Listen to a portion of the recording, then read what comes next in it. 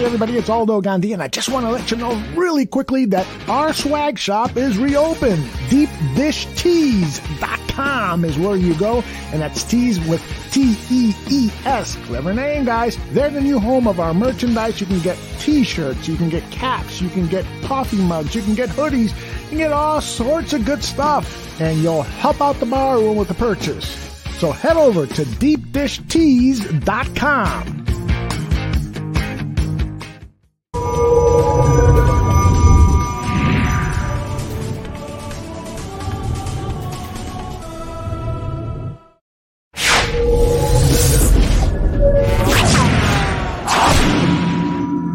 Some may find the following disturbing. Discretion is advised. Put the children to bed. It's time for Dan and Aldo to bare their souls.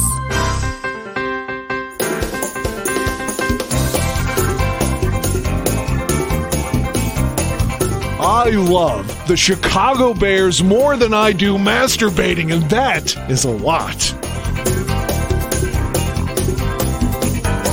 Then, with 3 seconds left, Bob Avellini throws a 30-something yard touchdown pass to Greg Latta, and the Bears win, and I literally shit my pants. I swear to God, I literally did.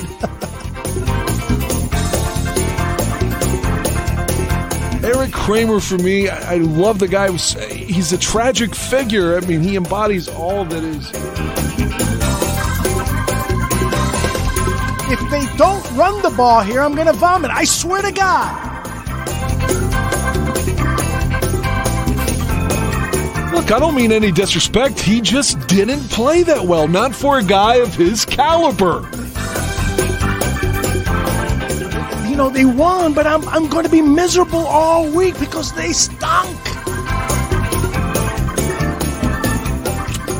I don't really have any recollection of that at all, but I guess perhaps I blacked it all out. So, Dan, tape is the ultimate tool for scouts and for coaches to evaluate players, to detect plays and so forth. And they spend hours looking at tape, right? Why do they so often get shit wrong?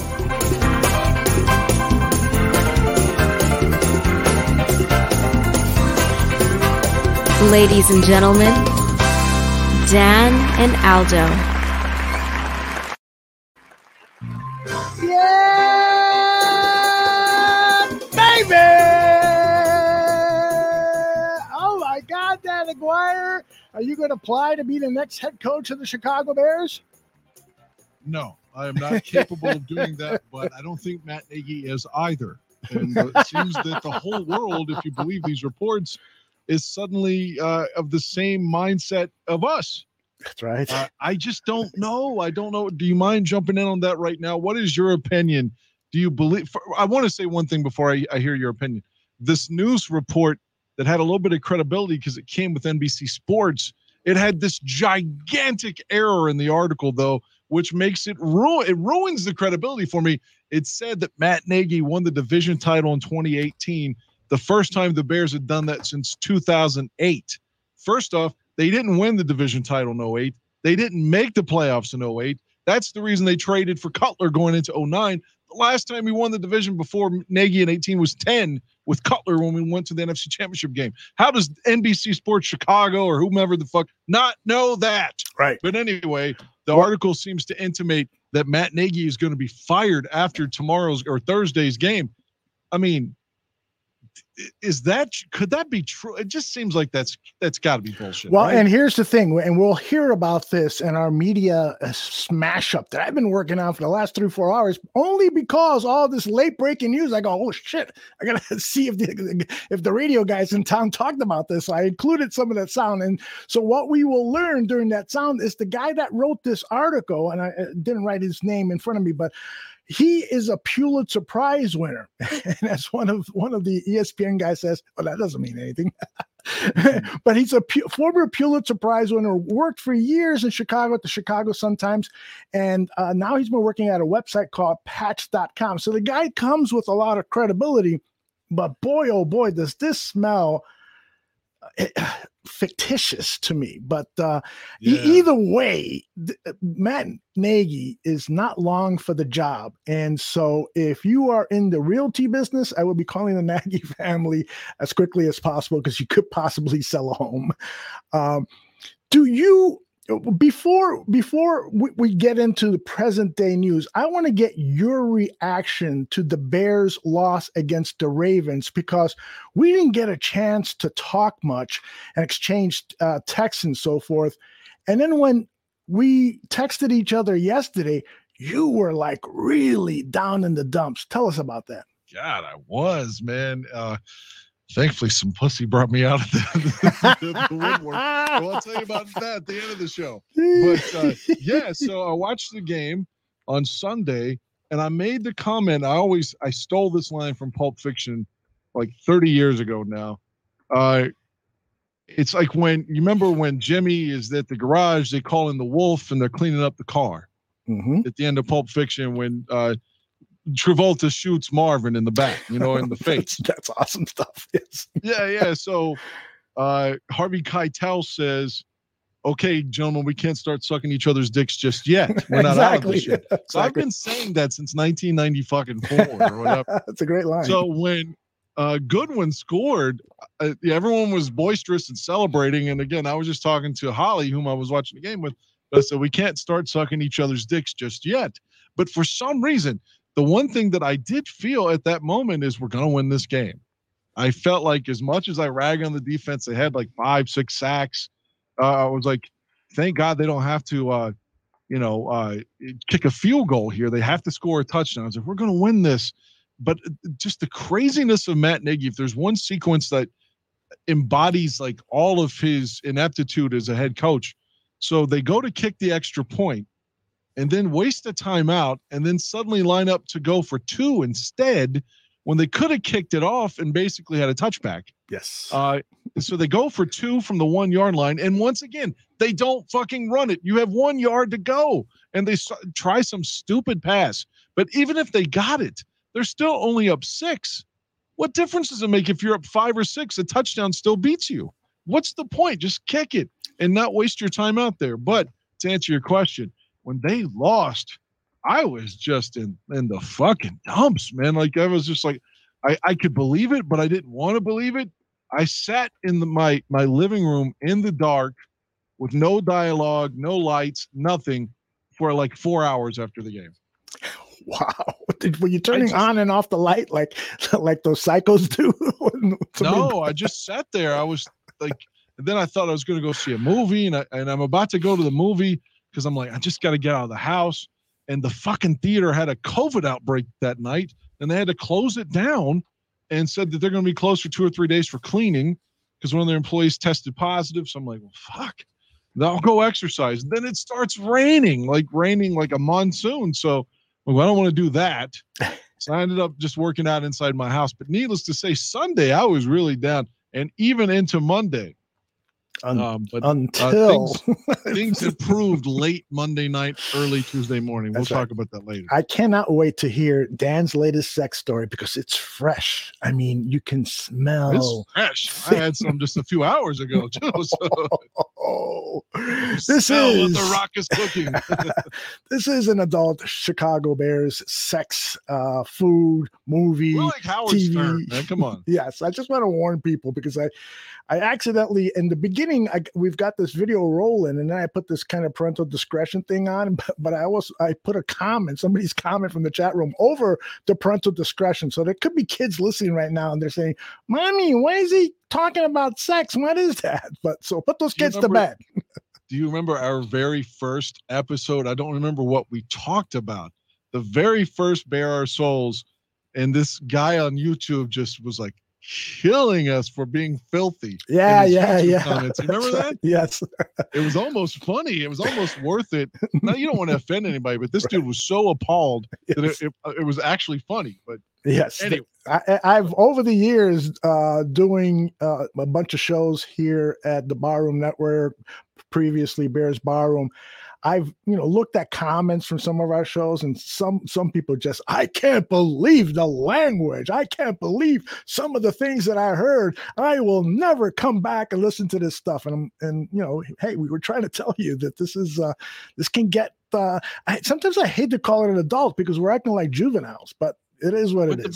That's the best thing about it, though. Like, if you don't want to have off the cuff language, you can listen to the score. I don't want to sound like Joe Biden during the fucking primaries, and he's like, if you don't like me, just vote for somebody else. Right. But it's kind of that way. You can listen to the score. You can listen to WGN. You can listen to ESPN. If you don't want to, if you want the FCC regulating the show, you have alternatives. Right.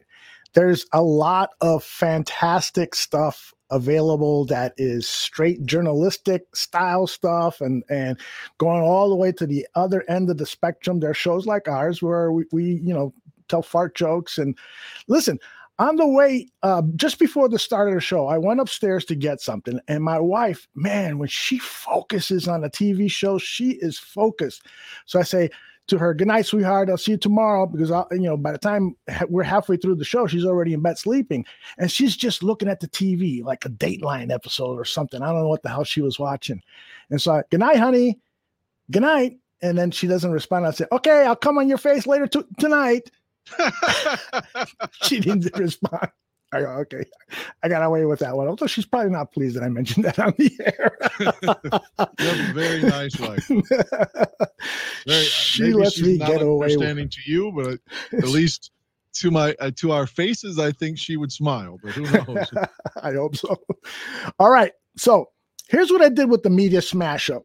I started with comments from the local radio media about the game. The stuff from Ed O'Bradovich is absolute fucking gold. It is gold. Then I worked my way to some of the stuff that the radio stations in town covered on Monday, the after effects. And then we catch up with all the latest news that Matt Nagy may be fired. And after we play that, then we'll get some sound bites how Nagy handled the issue, because the news was leaked before his press conference, which stuff like that never usually works, but it did for us. And we'll listen to Nagy talk about it. We'll listen to Chris Tabor talk about it, and one of the players will also comment on it.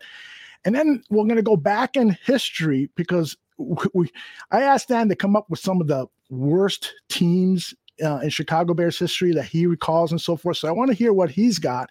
And I also want to go back to the fiasco that was the Dave McGinnis so-called hiring. And so we'll talk a little bit about that. And I've got some video to accompany that. So Dan, if you don't have anything, I'll go ahead and start right away with the media smash up.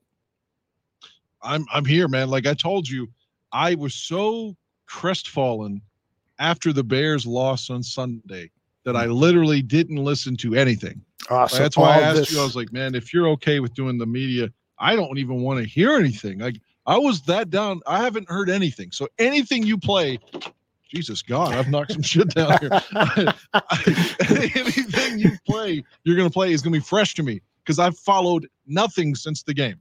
And Dan, I know exactly how you feel. There are many times when the Bears lose, I just stay away from the media, man. I stay away. And now with fucking social media and stuff, it's made it even worse, because you'll run into a tweet and then you want to get into a fight with the guy. I can't believe you said that, blah, blah, blah.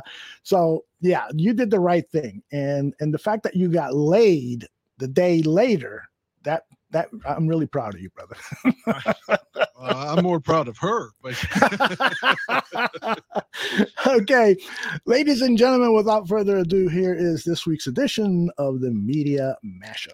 This is the Matt Nagy idiocy of this era, flying at half staff in the breeze, twisting and turning. This kid, Tyler Huntley, goes 26 of 36, 219 yards, one interception, but he masterminds a 10-point fourth quarter after the first three quarters were so full of ineptitude that nobody could get out of their own way. But when it mattered, guess what? We made mistake after mistake and served this thing up. Our backs are up against the wall. We knew what we had to do, and you find out just before the game that Lamar Jackson is not playing. Okay? This should not have been a contest today, especially with our defense. But if you want to go from quarter to quarter to quarter, what have I been telling you people with this Nagy offense year after year after year? What we wind up on third down conversion? 1 of 9, 1 of 12, what was it? It wasn't good. It wasn't good. And so you got to convert. Why do you convert? You eat up the clock. And the most important thing, you put points on the board. What a game for us to lose, and the way we lost it. It's just a damn shame. 2 for 11 is the answer. 2 for 11. Okay, you're going to lose a football game, okay? There's a ton of horrible losses in Nagy's life, but this one has to be at the top. Does this remind you of Trestman up in Green Bay? Oh, my God. After giving up 50 here to New England, he goes up there and they give up. I mean, doesn't it have the same smell, the same feel? Won that game, I think we would still be saying the same thing about what we learned about this coaching staff yesterday. But at least the loss is not just significant because it confirms everything we saw, but to ownership, to everybody else, that is the record. The record is indicative of this team and what we're seeing. But when you tweeted yesterday, the sequence that I think is just the Bears under Matt Nagy in a nutshell. Punt team comes on. Nagy calls timeout. Panic on the sideline regarding his headset. Offense hurries back on the field. 4th and 1 wildcat play goes for no gain, plus a holding penalty. Ravens start in Bears territory. Scene. That's your play, right? That's your moment. I just, these coaches are almost to a fault too detail oriented, right? Like I don't know if there's a profession that like over prepares and overworks themselves like football coaches do. So to me, to be in that situation and not know automatically that what you're going to do after that 3rd and 1 play. Like, why does it matter if the headset went out? Who cares? Like, you should know right then and there what you're doing. And same thing on the going for 2. Once you get the ball in that situation and you're driving, you know if you're going to go for 2, right? How many times have you watched a game where a team scores a touchdown, the camera goes right to the head coach, and he immediately shows 1 or 2 fingers in the air? Like that's how good coaches understand that. Like you shouldn't be well, there was a penalty and there was celebrating and we were just trying to get everything sorted out. No, like you should know right then and there as the drive started what you're going to do. And it reeks on of a lack of preparation for people who, pride themselves on over preparing for these things. You know what it was to me, Kevin? It was the latest explosion of the myth of collaboration. Or if you want to read it differently, the frightening truth of collaboration. Because that's the word that they've used to diffuse all responsibility, to cravenly hang on to their jobs last time around. It's everybody's fault. It's nobody's fault. It's all the scouts. It's all everything. And in that moment, when all you need is a coach, all you need is someone in charge of an NFL team, the most rigid militaristic simulacrum that we still have of that kind of structure outside of the actual military. All you need is a coach. And when his magic headset turned off, there went the everybody. There went all the collaboration. There went all the voices. And all you should be able to do, it's like at the end of Star Wars. Luke, turn off your targeting computer. Turn off your targeting computer. Take it off and put those things right in the exhaust port. They can't do it. They can't. They couldn't do it. I was selling people a bill of goods off the second half of the Pittsburgh game and Baltimore's pass defense and their injuries on defense and the Bears being at home, coming off of a bye. I got to be honest with you. I did not see that offensive stinker coming. Why do you think they were so terrible yesterday offensively? Oh, I just think a young kid trying to handle a blitz from the Baltimore Ravens is like impossible. I mean, the Jets faced the Miami Dolphins. They kind of do the same thing yesterday. And they didn't want to put Mike White or Zach Wilson out there, so they put Joe Flacco out there. And much like Joe Flacco yesterday, Andy Dalton, when he finally got in the game yesterday, actually did well and moved the ball well and was able to navigate the blitz, especially on 4th and 12. I don't know what the hell Wink Martindale was thinking about on 4th and 12, just letting Andy Dalton float one out there for an easy touchdown pass. But, I mean, that's part of the learning process of a young player. Yesterday before the game, when we found out Lamar Jackson was not playing, no, I picked the Bears. I figured, okay, the Bears got Justin Fields. They got a little mojo. They're playing against one of the worst pass defenses in football. And one of the reasons they're one of the worst pass defenses in football is because I think that Wink Martindale, though their defensive coordinator, tends to be a little bit reckless at times. And I know it's all about the blitz, and that's how Rex Ryan used to, coach down there. And that's kind of the history and the fabric and the foundation of that team. But my God, you make so many like boneheaded mistakes that you allow other teams to have 20 or more yards passing more than any other team in the league in terms of plays like that. So that's why I picked the Bears to win yesterday. And then when Justin went out, I thought even more so that they would win because I figured Andy would be able to handle some of the blitzes because he's seen them when he was in Cincinnati. And I thought he did okay. He played fine. But, to allow Tyler Huntley to take the ball down the field at the end of the game in a game in which you basically shut him down for the most part, except for some of the broken plays, that's inexcusable. And this is a team that, is coming off of a bye. They should have been better, prepared. They should have been ready to play. And I know Roquan Smith and Quinn were ready to go. They played their asses off. And for the most part, the defense played great. But, man, that's a game you got to win. It's inexcusable. And I hate to say it, but, it is on the coaching staff, especially, when you're playing against a kid that's never played in a league before, has never really played in a game. And, he's struggling out there, and you allow him to beat you like the way that they did. That's what makes this one so tough to swallow. What happened to our quarterback? He had to leave because of ribs. How many times did we have called quarterback runs today? I know of at least 4. Yeah, here's 5. We've got a kid Fields, who we believe, everybody seems to believe, that he's the future of the Bears, okay? With running quarterbacks, bad things usually happen, okay? Well, this kid can pass. I think he's an accurate passer. He's got to learn to put a little arc under the ball a little bit more, but it's all going to come. And not only today, but 2 weeks ago, you know what what Nagy and Lazure are doing? They're designing running plays for who? Our quarterback, Justin Fields, the future of our team. Now, the last time I checked, there's an offensive line, and they're supposed to block and open holes. Then the next thing that I remember, there are people who are on a Bears uniform. They're called halfbacks. They're called running backs that you pay millions of dollars to run the football. And you're going to design running plays for him? It's not bad enough that he gets whacked every other play when he passes.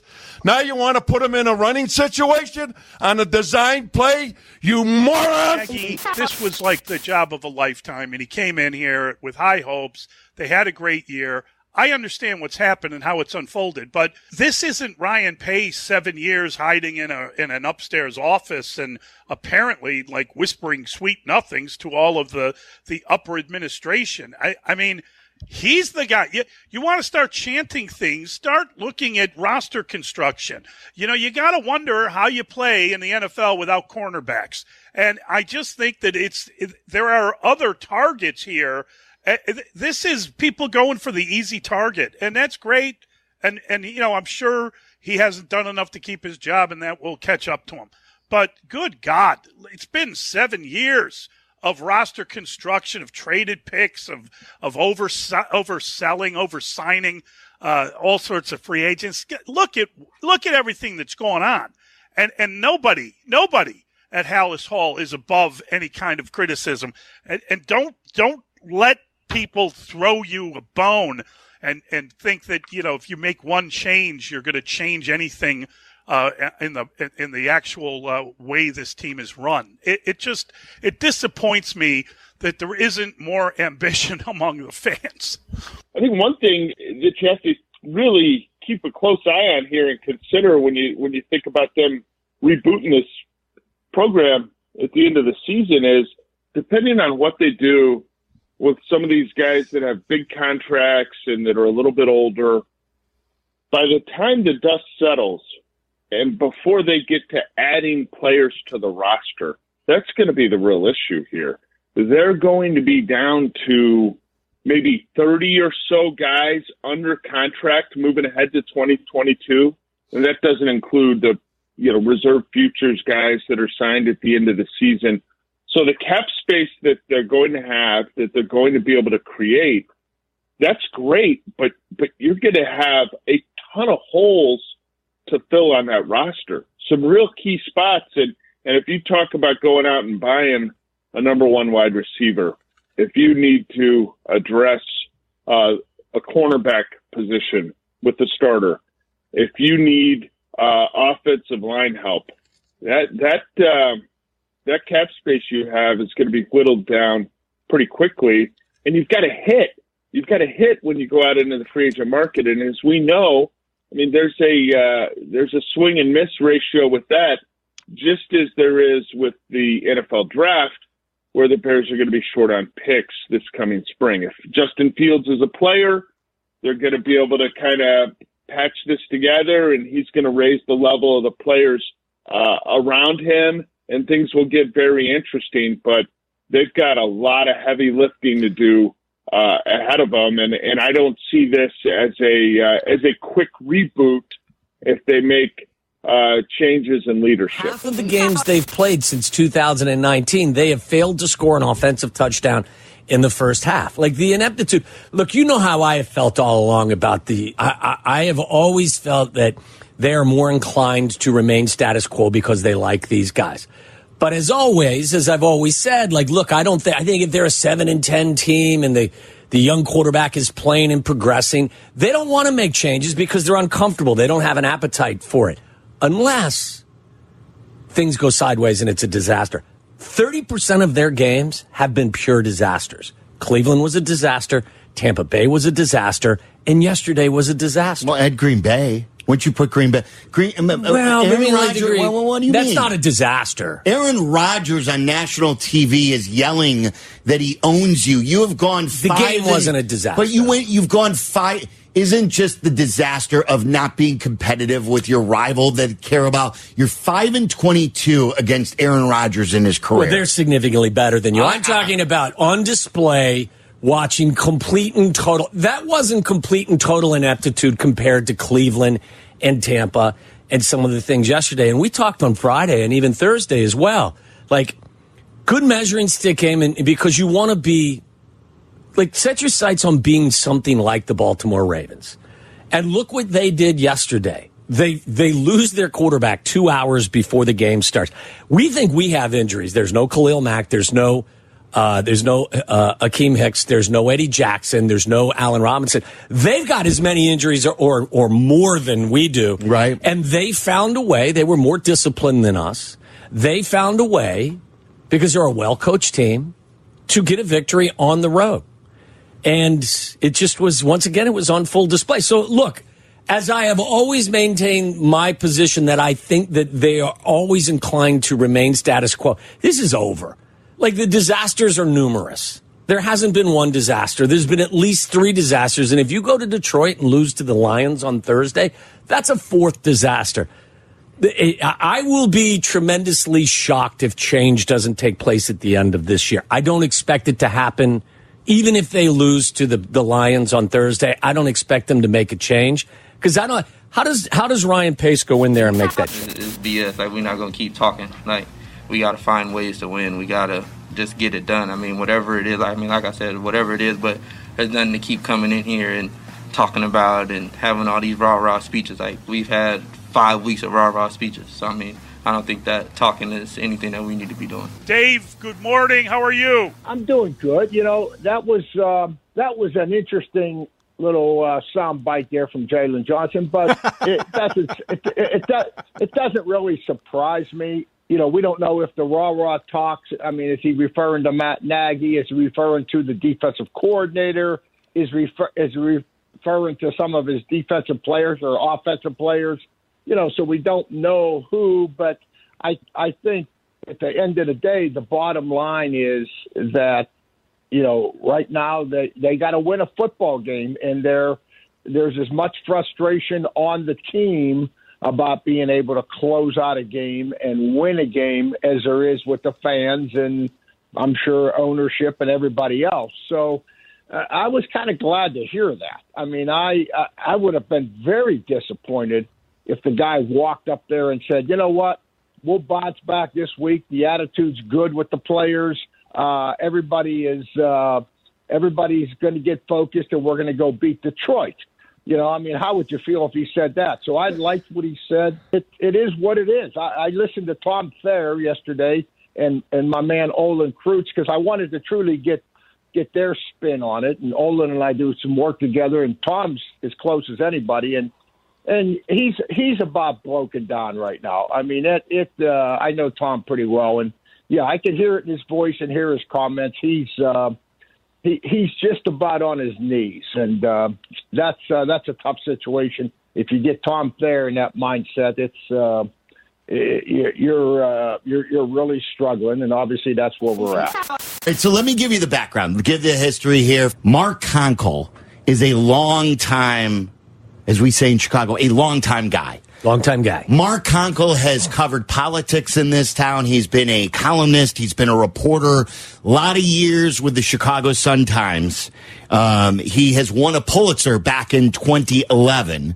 Decorated journalist. He's a journalist, yes. He's a guy that isn't some Twitter guy who is just throwing something out there that this you isn't would think. Wet Butt 12. Well, I mean, but again, Wet Butt in 2021 had good sources, or 2017 when this happened. Who are you to question Wet Butt these days? It's a good question. So Mark Konkel is a guy who knows how to work a story that isn't just going to get a phone call and someone whispering in his ear and say, "Hey, Konkel, I hear that Nagy is out." And his report was that the Bears have told Matt Nagy that he's fired, but he's going to coach Thursday because of the short week. And then after Thursday's game, when they've got extra time to regroup before their next game, then they'll officially announce it. But like supposedly the story was that they say that the Bears and Nagy's been fired, but will coach, and it won't go public until Friday. Just because he's a nice guy, right? He's just going to stay in the role, but seems weird. Seems like a weird... I don't know why you tell the coach that this is the end of the line for him. If you were going to make this... If you had made your decision and you just didn't want to do it as an organization because it's a short week, I don't know why you'd add this into the mix. I don't know why you'd add this distraction now for the team and everything else. You're going to play an absolutely dreadful Lions team that has 2 wins in its last 20 games. And now you're going to, you know this stuff doesn't stay private. You know it's going to leak. I mean, who are you kidding? You tell the coach? You possibly tell the coach that this is his last game? I can't believe that they do something so stupid. Not only that, Carm, not only that, but you set up a situation when you didn't fire both parties.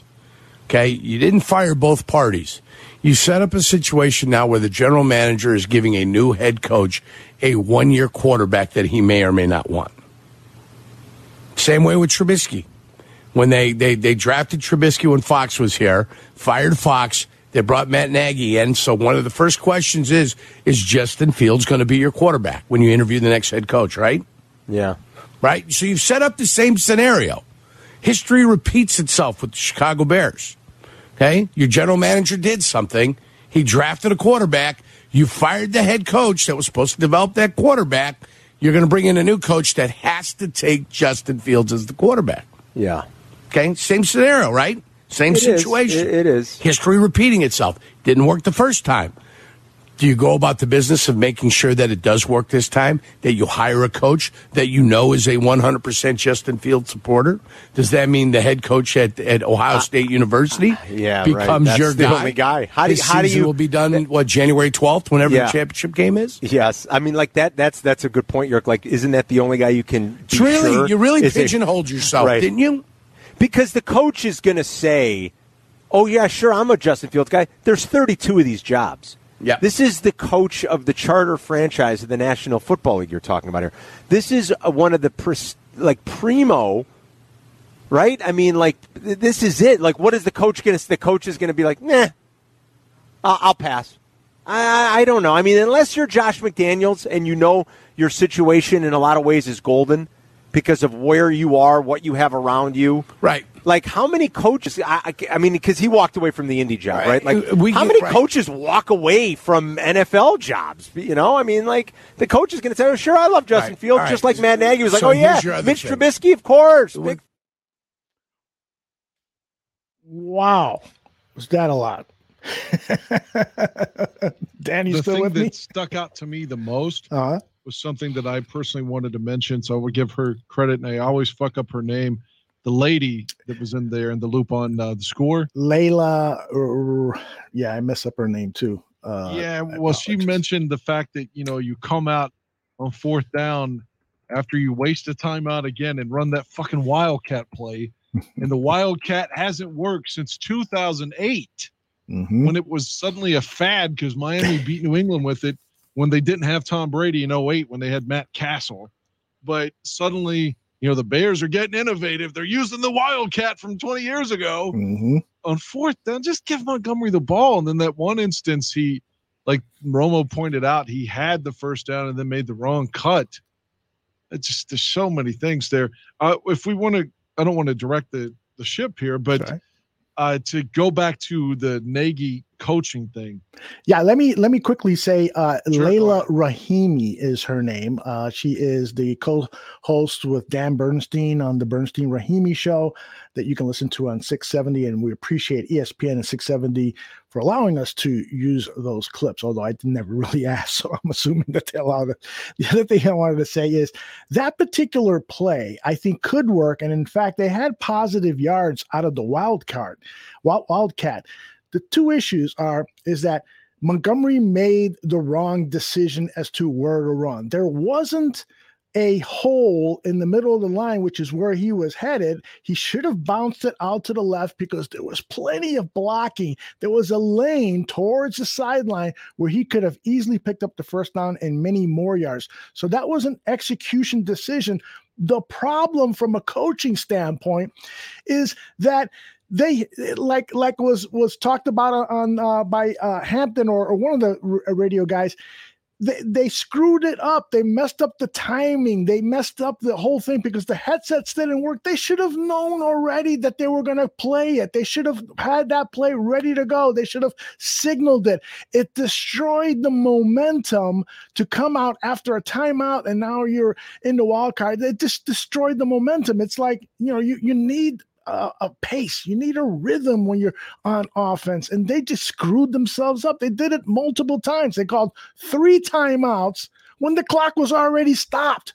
What are you doing? What are you doing? Like Draft Dr. Phil used to say, what are you doing? So it's just a comedy of errors, and it can't come soon enough for me.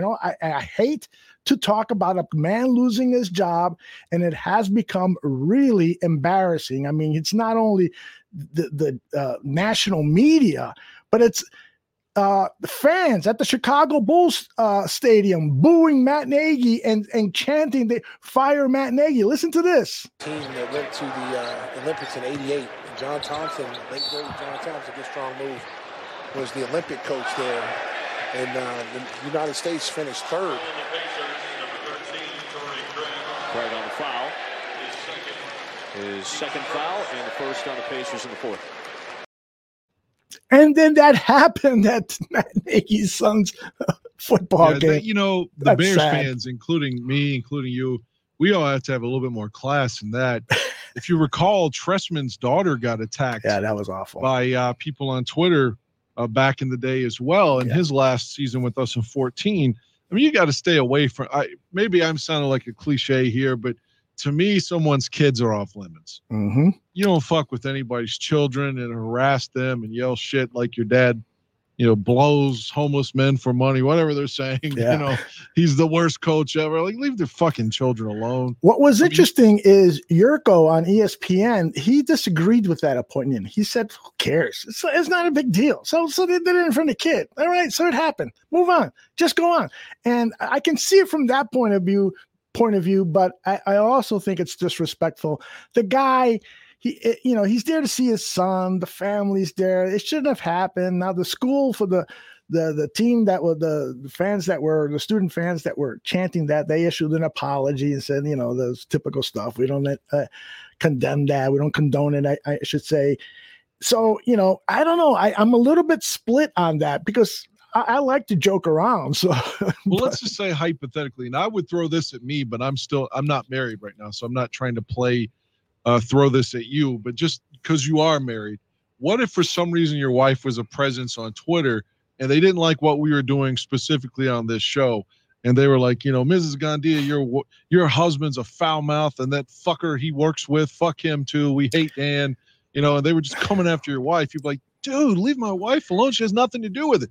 I feel like wives and kids should be out of it. I agree. I personally never involve wives and kids, but that is apples and oranges. I mean, these were a bunch of kids at this high school football game saying, fire Matt Nagy. They weren't saying, fucking Matt Nagy, come and suck my cock, you son of a bitch, motherfucker. You're right. I'll give you that. No, that felt good saying all that.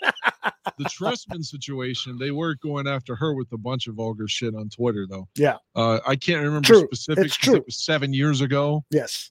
But she was getting accosted by Bears fans, and we got to be better. Yeah, absolutely.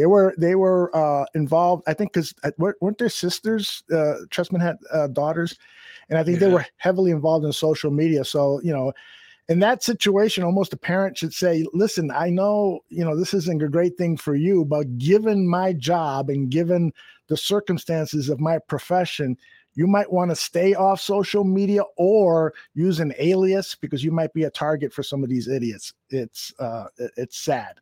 Or on the flip side, when Lovey's son got in all that trouble, it'd be like someone targeting Lovey, saying like, "You must have done a shitty job because look at your fucking son." And when his son's a grown man and is not a reflection of Lovey's parenting at all at this point. Yep. So I wanted to get your point of view on some of the comments that were made in the media mashup. First of all, Hampton said that it smelled of Mark Trestman, the back-to-back 50-point losses to the Patriots at Soldier Field, and then after a bye week, going to Green Bay and losing. The Packers put up a 50-burger on the Bears. Do you feel the same way, that in your gut, does it feel as miserable a time as that time with Mark Trestman? The truth is, at the time, I didn't make that comparison on Sunday at all. But when I heard Dan say it in the mashup there, I thought about it and was like, well, I literally thought of, gave it when he was saying it. I was like, maybe it's because, the two losses with Pittsburgh and Baltimore kind of make you think that, okay, this guy's done now. There's no way around it. And that's the way everyone felt for Trestman at that time. So maybe that was what he meant, because on paper, the two losses aren't the same at all. 50 burgers 2 weeks in a row versus two games you could have won but lost it within the last minute. So, and those situations aren't congruent at all, but I guess because of what they represent was Hampton's point. So I will concede to see, I see where he's coming from. That's not the analogy I would have jumped at. But yeah, I mean, everyone, there is, like you said, whether it's students at a game or, at the United Center for the Bulls game, it's just, there is momentum now that he's not going to survive. But the thing I keep coming back to is he really going to be fired on Friday? And if so, why would they tell him before the game? Well, yeah, I mean, that leads me to the whole Dave McGinnis thing, but I don't want to go there yet. Let's continue to talk about the mashup. So my thoughts on the Trestman thing is that I had that feeling Sunday on the Bear football show, our after game show, but it was different feeling when the Bears lost those two games against the Patriots and the Packers. To me, that was like an explosion of embarrassment, anger, just, talk about not wanting. I don't think I saw anything that was reported in the media for 3-4 days after each of those games. I was so pissed off and grumpy and so forth. This team, it's been a slow buildup to that very similar feeling. So, but it's that feeling has been spread out now over this 5-game losing streak that it's almost numbed me. I was pissed off and I was angry at the way the Bears lost on Sunday, but at the same time, I wasn't my usual grumpy, angry TV remote throwing Aldo.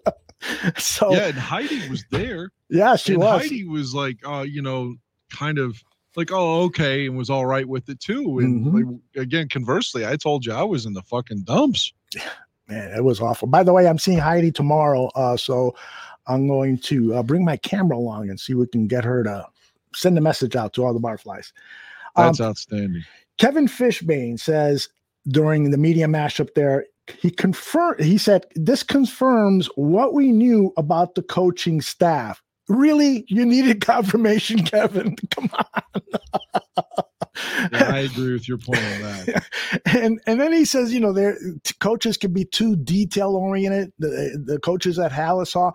Well, no, I mean, apparently they're not. They didn't take into account. Wait, well, what happens if the headsets go out? What do we do? Do we have to burn a timeout? No, the other coaches are just prepared for everything. You think the Patriots coach, Brian Belichick, he's not prepared for everything? Remember that one Monday night game where he had his center, they were going to punt from inside their own end zone. He had the center snap the ball over the punter's head. They took the 2-point safety because they knew that was, you think that Matt Nagy would think of something like that?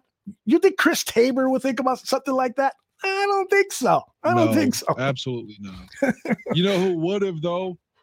Anybody coaching Green Bay during this fucking 30-year run of killing us, whether it's Mike Sherman, Mike Holmgren, Mike McCarthy, that little boy that's coaching up there now. I don't even know what his name is. The flower. Whatever it is. Like, he's a French Canadian or something. I don't know where the fuck he's from. But the little boy that's coaching there now, they would all have something like that, and all of our Bears coaches would be completely stunned and shocked, with the exception of Ditka and maybe Wani. And I'll even say that for Lovie, because Lovie didn't exactly make great adjustments against Green Bay either. The times that he won, he just had the better team, and we won, But like when it was close, look at the NFC Championship game as an example. Right. Anyway, we don't need to go off onto that tangent. One more thing real quick, and we'll get back to your cluster. I don't know if you caught this during the game, and I was talking throughout the game, because again I was watching it with a female there. But one of the things I heard on the broadcast, and I was like, "Are you fucking serious?" So Tony Romo is going through just the litany of history of our defense. Again, if you heard this would be infuriating to you. So he was like, hey, you got Buddy Ryan, and Mike Singletary and Dick Buck, and he threw Mel Tucker's name in there. Really? Yeah, and like this lineage of great coordinators and defense in Chicago. I was thinking, fuck, Mel Tucker. They had the worst two defenses in the history of the Bears' 100-plus year organization under Mel Tucker's watch. The 2 years he was a coordinator. You're going to put him in that lineage of great defense? Yep. He should be the poster boy of this is what happens to great defense when they have shit coaches. I don't care if he's done well in college subsequently or not. He was horrible with the Bears. Yeah. Horrible. And he didn't have the roster. I mean, they had let the defensive stars on that roster age, and they were coming to a point where they weren't playing at their prime anymore. They had no respect for the head coach. So guys like Lance Briggs are asking for a few days off at the start of training camp so he can attend the opening of his barbecue restaurant. And by the way, Lance, that barbecue must be great because you look like you weigh 400 pounds. Now, wow. He does look big. But there was just a total, Mel Tucker also made the mistake of saying, yeah, I'll coach Lovie Smith's offense or defense. You should never force a coach to coach somebody else's defense. He should have been allowed to implement his own style, his own defenses. He should have had control of that defense. He should have had a big say over the roster and so forth. It was totally unfair to bring him in and have him salvage that season with that terrible defense. I have said before, and I'll say it again tonight, that team, that first-year team with Mark Trestman, could have maybe have gone to the playoffs and made some damage if they would have brought in a defensive coordinator and even maybe Mel Tucker, and allowed that coordinator to do things his way. but that was not the case. There were some bad the one players on time defense. that the Bears should have said, look, you have to run the system that was here already, is to Vince Tobin. Mm-hmm. If you tell Vince Tobin, look, you're our new coordinator, but you're running buddies out, you're running buddies D. You're going to keep blitzing, you're going to keep bringing the house, and we're going to keep intimidating people. Then maybe you can win the Super Bowl even if McMahon's hurt. But again, we're talking about something almost 40 years ago now. So. It's like yesterday to me, brother. Yeah, I mean that's where the sad thing is, for us Bear fans, that's what we remember so much is things like that, because what we've been given throughout the majority of our lives is exactly what we're experiencing right now. Yeah, I've been over the last few days, I've been recalling things in Bears history that are all negative. There's nothing that pops to mind that's good news right now. But I wanted to get to OB, Ed O'Bradovich. I remember the first time I saw him, it was on NFL Films, and he was talking in that deep baritone voice and that macho attitude. And he was talking about, we were men, and we played hard, and we did this. I fell in love with him already. All right, that guy is a guy that I want to either have in the foxhole with me or go for drinks at a bar or just be my buddy, because this guy is a bad motherfucker. But I totally disagree with him about the Justin Fields running plays. The reason you brought Justin Fields here is to run some plays with his legs. One of the reasons he looked good against the Steelers in that second half was because he was using his legs. Now, I'm not saying, you're going to risk, calling plays up the middle or, high risk plays for injury, but you got to use the multi-dimensional aspects that he possesses, especially now while he's trying to learn the intricacies of reading defenses pre and post snap, and then being accurate in a league where the windows are much tighter than they were in college football. So I disagree with OB on that.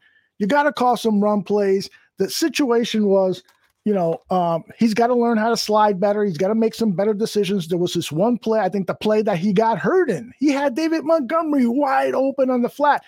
He fakes the throw to him and then continues on. The linebacker wasn't fooled. He goes down, and that was the last play of the game. If he were to flip that ball to David Montgomery, who had a wide open, he would have easily gotten the first down and many more yards. It would have been an explosive play. The Bears would have had a new set of first downs. So there's a lot into it, but I don't disagree with my man OB on that opinion. What are your thoughts? I have a comment. Again, I'm a fan of that show, and I listen to it frequently, especially if we win, actually. But I think, again, not disagreeing with you and defending Ed O'Bradovich, but I think part of the reason he's saying that, and I know this from listening to the show a lot, because I like he and Dan Hampton both, and Mark Carman's fine too, but I listen to it for the Bears legends, let's be honest. Sure. Ed really, really loves David Montgomery and thinks that David Montgomery is a top 5 back in this league and thinks that he should be running the ball more. Mm-hmm. So with that context, I'm guessing, I don't know, I think he's like, why risk your quarterback, and get him hurt when you got that stud behind him? Let's run this guy. Mm-hmm. That's what he's paid to do. He's a top-notch back. He really thinks Montgomery is just a fucking stud. And it's hard to disagree with that, what we've seen the last 2 seasons. So I think that's part of where his comment comes from. Again, I see his side and can see what you were saying there too. I do have one question though, because again, I haven't followed anything other than I saw the stories about Nagy and was he going to coach past Thursday. What do we know? Have they confirmed that Fields is out of the hospital yet? What do we know about his condition? There hasn't been a lot shared about his condition. We were told by Matt Nagy today that Andy Dalton will start Thursday and that Fields is still day to day. So what that means with Chicago Bears mumbo jumbo, he could be out the entire year. He could have, fractured ribs and so forth, but they don't tell us anything, which is another thing that bugs me about this organization. They lie to us. And so when they lie to us and then they put an inferior product out on the field, it makes us dislike them even more. And we're in a bad marriage here. We send all our love to the Chicago Bears, and what do they do to us? They They lie. don't even finger our asses when they're sucking our dicks. Please. It's awful. It's awful. I ran away. Comments like that are the reason Mike North doesn't appear on this show. Even though he talks like this off camera. Anyway, I'm sorry, Mike. Mully. Congratulations, Mike Mulligan. I said you said something that I agree with regarding all the booing towards Matt Nagy and fire Matt Nagy and so forth. I've been saying for a couple of years now, Ryan Pace is the guy that deserves all the blame. He hired Matt Nagy. He put together a roster that currently doesn't have any backups at defensive back. Duke Shelley is out for the year. He's on IR. Who's gonna play for Duke Shelley now? It's not marquee Christian guy, probably. Yeah, right. Or Xavier Crawford. But it's getting really ugly in certain position areas. Wide receiver, cornerbacks are two that come to mind immediately because there just was no depth. And you came into the season bragging about the depth that you have, but you don't have any depth at those key positions in today's NFL. It's a passing league. I just do not. And this vindicates me even more because, again, draft day, when Steve Zimmerman was saying you don't need it, corners, it's a passing league. And I was like, exactly, that's why we need corners. But Zimmerman was saying we don't need a corner. I think, it seems like I was right on this one. But I don't really, I could end up eventually being wrong. I know he's still young, but I have no faith in Vildor at all. None. I think every time I see him, I think this guy's a bum. See, I disagree with you. He has had the last couple of games, he's had a tough time. But I think what I'm hoping he is just a young player, a bit undersized, who is still learning to play against the top competition. Let's remember, he played at Georgia Southern.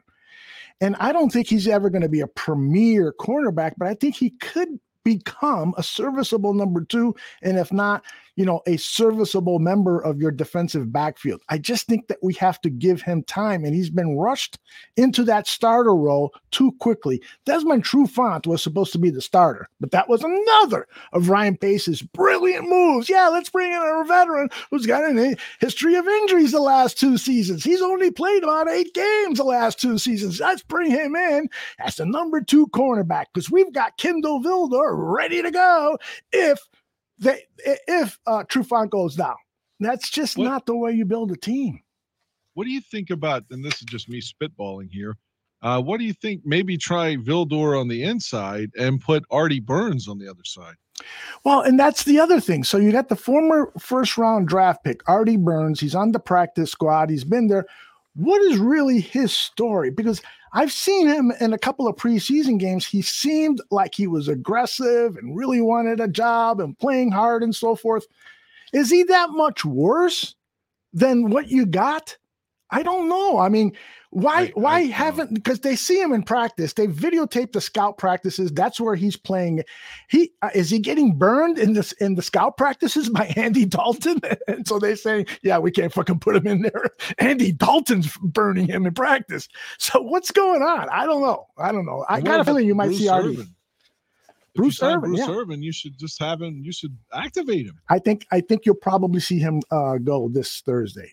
I'd be shocked, and you might see Artie Burns play Thursday too. I mean, I think they're at the bottom of the barrel here, man. All right. The comments from Jalen Johnson. I know you sent me that. Mm-hmm. I think on Monday.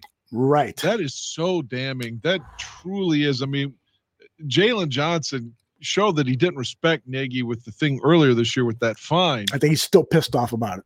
Yeah. So, I mean, again, maybe that's a good thing. Maybe it's a bad thing. I don't know, but it just seems like when you got a guy like that, that's a top draft pick, from last season. I mean, he wasn't a first rounder, but still he was, top, what was he, second round for us? Mm-hmm. Right? Yeah. So, I mean, he's one of the guys you view as like the future of your team, and he's cutting down Nagy like that. And like, that's clearly about Nagy. It's got to be about Nagy. It's not like, he's got a problem with D. Phillip. No, that's Nagy. Yeah, so, I don't know. I mean, Wannstedt, the whole team must feel this way. Wannstedt said, and I think he was being politically correct. Wannstedt said in that interview, I didn't include it in the mashup, that he thought, hey, it could be him talking about Sean Desai. It could be him talking about Chris Tabor. It could be him talking about some of his teammates and just the general rah stuff in the locker room and everyone's. So he didn't say, he said we should not immediately attribute that to Matt Nagy. But then the broadcasters that he was on, I forgot who was on with Wani. They said, yeah, I don't know, Dave, this sounds like Matt Nagy to us, just like you said. Yeah, I could see, again, Wani's point of view on that as well.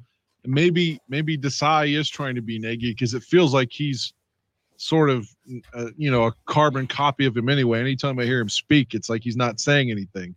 So I could see him trying to be that. But my question, and again, you're not on the team, and I'm not on the team, so it's more or less rhetorical. But if you'd respond to it, it would be cool to. If we were speaking to Jalen Johnson right now, like what kind of approach would he want from a coach at this point?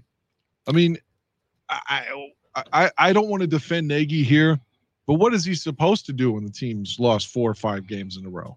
Yeah, he's got to come up with some measure of motivation for you. Yeah, I think the motivation is, you're going to fucking ride the pine if you keep fucking making mistakes. Now, Jalen, he's never done that though. Not the whole time he's been here. I can't think of anybody he's benched. Mm-hmm. You are right about other than that. Trubisky. You are right about that. And there were a number of players who said that, they will play for Matt Nagy. There was some support. We'll listen to Sean Gibson in a little while. So players, at least publicly, are saying that they will play hard for Matt Nagy. And maybe that's because he doesn't hold guys more accountable for their errors. Perhaps. I always think that, when a lot of us have this characteristic that when we fuck up, we hate to admonish somebody else when they fuck up, even if they're our employees. I always fuck up too. So, hey, it's all right. I think Matt Nagy is that guy. I think he is. He still says from time to time, I'm still learning on the job. It's like, what the fuck? You've been here 4 years, dude. All right. I believe it. Ed O'Branovich is always saying Matt Nagy's biggest downfall is that he thinks that everyone on the team is his best friend. He wants to be their buddies. Yeah. BJ is saying Nagy benched Shelley this year. Yeah, he did. That is true. He he benched them in the opening game of the season and replaced them with a veteran that they had cut. I think it was Crawford. They cut him and then brought him back after he cleared waivers, and then they put Shelley on the practice squad or didn't activate him and activated Crawford. So that was one. There may have been another time when Nagy benched Shelley, but see, that's not coaching to me. That sounds like organizational mismanagement. Yeah, let's cut the guy that we were thinking throughout preseason was going to start game 1. Let's risk putting him out there on waivers. It doesn't make sense. Anyway, I want to get to this. Sylvie said that the Packers game was a disaster, and I agree 100% with him. Of course that was a disaster. Of course it was. We should have won that game too. And then the defense allows Aaron Rodgers to march downfield, score, and then he rubs it in our face. He rubs it in the faces of the fans. Yeah, we haven't won since. And Waddle says that's not a disaster? That doesn't go on the list of disasters this year? Of course it does, Tom. Sylvie's totally right. I think Tom's saying that because we always lose to them. So I think that's what he said. I think in the course of that segment, he did say, yeah, well, we never match up with the Packers anyway, so it's not a disaster. But we had them. We were going to win. As we have so many times against that team. Oh. I agree with you, though. I think it's that is definitely it's turned out to be the downfall of the season. I mean, that's the mark where they fell apart. Oh man, it hurts so much. So I want to get to that whole thing today. This columnist, this Pulitzer Prize winning journalist making this report. It would be nice in the news media when they report stuff, whether it's politics or sports or entertainment, that they eliminated the whole unidentified sources. Who the fuck said that? Because I look at it from both ways. I look at it as a member of management. I want to know who the fuck told that reporter that, because I'm going to fire them, and not only fire them, but I'm going to punch them in the face for leaking that out. And then I look at it from the coach's standpoint. It's like, I look at it from the journalist standpoint, great fucking job that you reported that. You scooped everybody else and so forth. If it is true, but we don't know because he won't announce his sources. And as you said earlier, there was a couple of erroneous statements in his report, which makes you wonder. Yeah, and again, if you're the Bears management and that's the decision you made, why would you tell Nagy that before the game? Mm-hmm. What do you get out of that? Do you think that's supposed to motivate him more to try to win on national television for you? Mm-hmm. Or does that just I mean, is the thing is like, well, if you come up with a victory map, maybe we'll change our minds. Like, I can't imagine what would be the benefit from management of telling him that before coaching the game. I just don't understand. It doesn't make any sense at all, other than, maybe they wanted him to get a head start on finding a real estate agent. I can't seriously understand why they would say that before the game. Well, the thing is that you can almost, we shouldn't, if somebody does something wrong, especially years ago, you shouldn't say, well, look at that as evidence that they would fuck this up. But that's exactly what I'm going to do. We're going to go back to 1999. And Dan knows this story very well. Back to 1999, when the Chicago Bears have fired Dave Wannstedt and are now looking for a new head coach, and among the people they interview is Dave McGinnis, who used to be on the Chicago Bears staff and a guy that they really, really liked. In fact, Chicago Bears, Dave McGinnis is on his way to the airport and learns that there's been an announcement on the radio that the Chicago Bears had hired him, when he's like saying, well, hold on, hire me. We didn't agree on money. I didn't sign a contract. I didn't sign anything. And it ended up being one of the biggest fiascos in Chicago sports history, and probably sports history, period. I'm going to roll for you a report from ABC 7 Chicago back in the time, 1999. It's a little hissy. It's a poor video, but here it is. This is how the media covered it that day. Reporting is Brad Palmer, a.k.a. the Professor. The Bears did all they could to try to put a favorable spin on the debacle. Dave McGinnis, like Michael McCaskey, wouldn't go into specifics on why he withdrew his name from consideration, but McCaskey said it wasn't about money and suggested McGinnis just got cold feet. I don't understand it fully, and you'd have to ask him. I think he considered it a question of whether this was the right time and the right fit. If I'm a defensive coordinator at Phoenix and I have a chance to be the head coach of the Chicago Bears, I'm going to get the job done if I want the job. I'll get through whatever I have to get through, and I'm not putting it on Mac. I'm just telling you how I feel. Because if I'm in that situation and I want to be a head football coach in the National Football League, I'm going to get the deal done. I really feel that way. And if it didn't get done, he wasn't the right person. Obviously, we couldn't reach an agreement. I mean, it started, there was an announcement made, obviously, before we had even agreed to any terms. And then, it went downhill from there. Dave had given his word to several people that we would talk to them personally, being our families, Mr. Bidwell, Vince, and that didn't happen. And one of the most bizarre things that's happened in NFL history. It was just not right. McCaskey refused to take responsibility for the premature announcement, inferring that it was the fault of someone else in the organization, but all the evidence points back to him. I asked him to what degree he felt that mistake led to a breakdown in the negotiations. It sure didn't help that there was a premature announcement. This has not been, a confrontational type deal. I mean, it's been very amiable, and, this stuff happens in this business. I mean, it's... it doesn't, Dave. It doesn't happen like this. I mean, this is unbelievable. Well, I guess you're never announced before you're offered the job. I mean, I understand that, Brad. When Dave McGinnis wakes up tomorrow morning, maybe all this will seem like a bad dream. But it's going to be a while before the Bears can make the nightmare disappear. This once proud franchise has become the laughingstock, not only of the city, but the National Football League. From Hallis Hall, Brad Palmer, ABC 7 News. They've become the laughingstock. Doesn't that sound like what people are saying now? We're the laughingstock. We were back in 1999, and we're again today. And we're going around in circles, and it's going down the effing drain because of the McCaskey family. that's that. Eventually, you got to point the finger there. Well, let's look at the fallout of two things real quickly with that, because I'm going to take, maybe I'm just a homer here, but I'm going to defend Mike McCaskey on this. And let's just, first off, this cost him his job. Mm-hmm. And secondly, what the fuck did Dave McGinnis do when he went to Phoenix? Or I guess maybe they were Arizona already.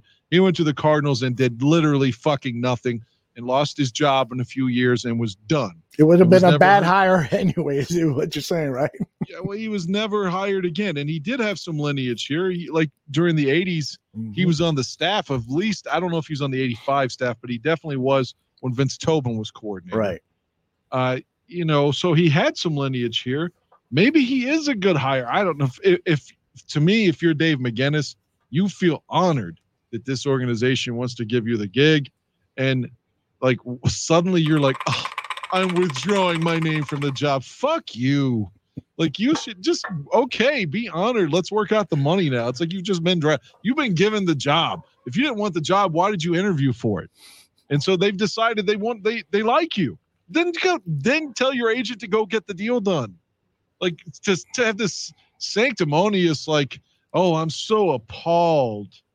I'm going to withdraw from the job. I've been saying fuck Dave McGinnis since 1999. And I'm glad he failed in Arizona. Fuck Dave McGinnis. But who was that country guy in there? Was it his agent? That was Mark Hatley of the oh my God. Yeah. See, I didn't realize that Mark Hatley talked like him. Oh yeah. But here's the thing: McCaskey then blames it on somebody else, saying, "Yeah, I didn't leak it; somebody else did." Yeah, right, dude. You were there. Were probably just two people in the room, you and Ted Phillips, offering the guy the job. So it was either you or Ted Phillips. Come to think of it, probably was Ted Phillips. I know Mike's not with us anymore. But in the event that we were talking to Mike, and I'm sure Mike North could probably answer this. Mm-hmm. I know he had that infamous radio hit with Mike McCaskey. Yep. So maybe not. Maybe they didn't talk. I don't know what year that was. But I was going to say maybe he could recall, like, after all this dust is settled and stuff, like what was Mike McCaskey's real side of that story? Mm-hmm. Did he feel jaded and burned by this? Mm-hmm. Like, damn, I thought he was going to take the gig. Like, I can't believe this is where it went. I'd like to know what the organization's real thoughts were after, like, 5 years later, that kind of thing, when you look back on it. Yeah. I don't know if we ever got that. Yeah, I totally agree. That would make a really good novel or not novel, but nonfiction book or documentary or something like that. And in fact, just a good documentary would be all of the fiascos in Bears history. Maybe you and I should work on that. We could do it all like an audio podcast or something. That'd be cool. Yeah, I'm sure we could. I'd be easy to write, easy to put together. Yeah, the only thing is, a lot of material. To be as thorough as we should be, we would need someone that could reference. I'm sure they made some mistakes during Hollis's days too. Oh, sure. I like letting George Allen leave for one. Right. Yeah, we need a historian, somebody like a Don Pearson, or maybe even a Dan Pompei. What about the guy that used to do the Twilight Zone show here? Les Grobstein. Yeah, somebody like that. Les would be great. If he would answer one of my texts, I'll ask him. He's not the most technically inclined person in the world. All right, I want to take you to Halas Hall today. So the reports come out that this Pulitzer Prize winning author says that the Bears are going to part ways with Matt Nagy, and poor Matt. I actually feel sorry for Matt Nagy. I mean, that poor guy is trying to prepare maybe for his last game, and they're just firing questions at him. So I pulled like 3 minutes from the press conference. This is Matt Nagy responding to media questions about whether he has been told Thursday is his last day on the job. This will be your last game as president. That is not accurate. I have not, I have great communication with ownership, with George and Ted and Ryan, but I have not had any discussions.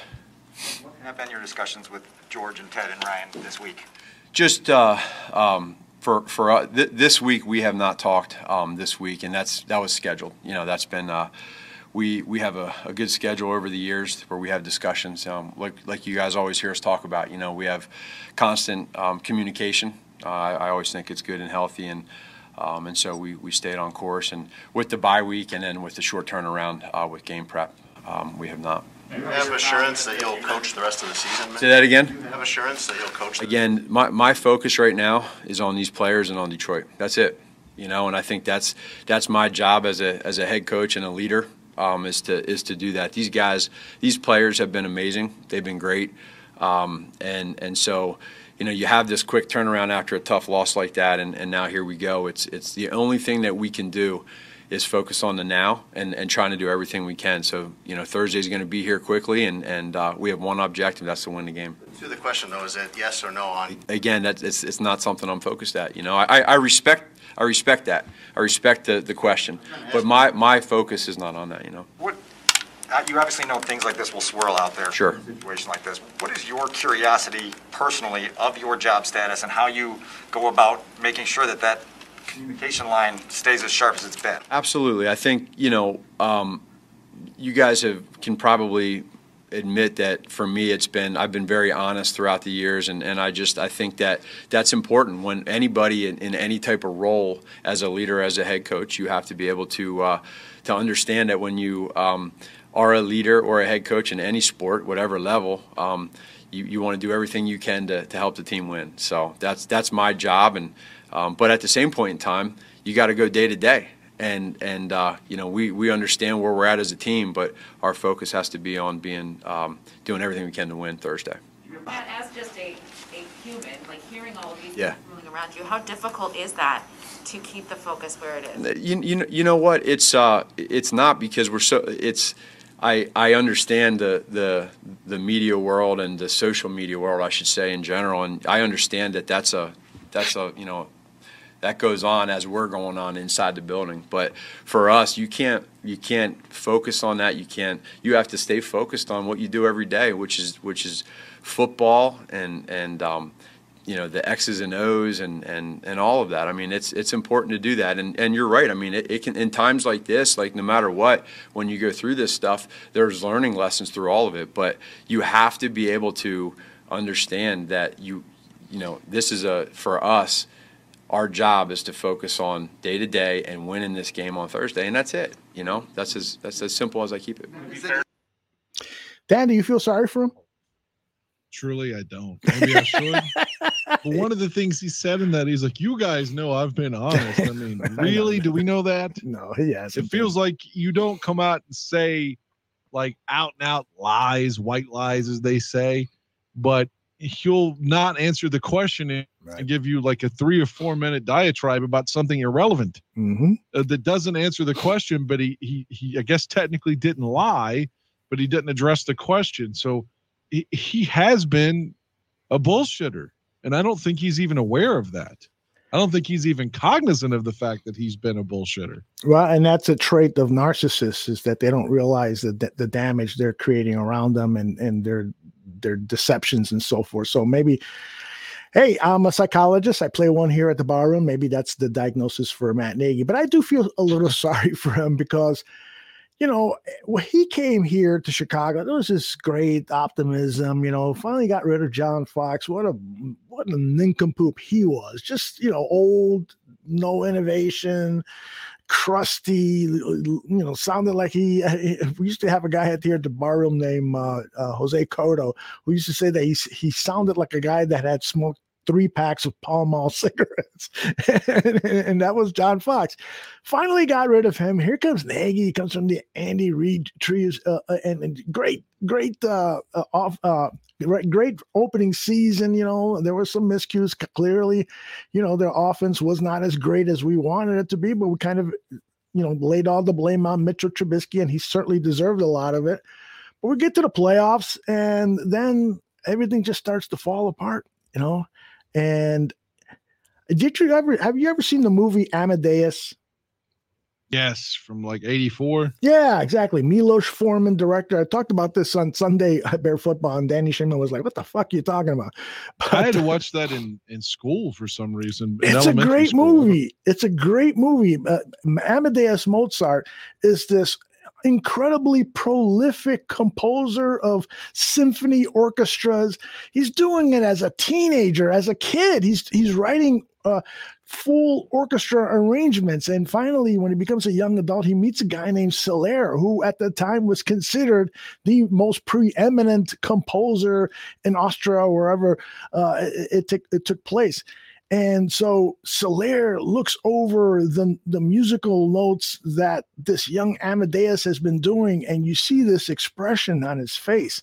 And it turns from anger to jealousy to resignation, all in one shot, to resignation that I can never be as good as this guy. This guy has taught me what music can be, and I can't do this. And I think that's what Matt Nagy is going through now, is that realization that I had my opportunity here to be a head coach, and I'm just not good enough. And so for anybody who has experienced their dream in life to go through that and to kind of come to that realization, yeah, I'm just kind of a mediocre producer or mediocre mailman or whatever the fuck it is, it's fucking hard to deal with. And so, yes, I do feel a little bad for the guy. Having said that, if he needs help packing, I'm available all day Saturday. I'll be glad to come over.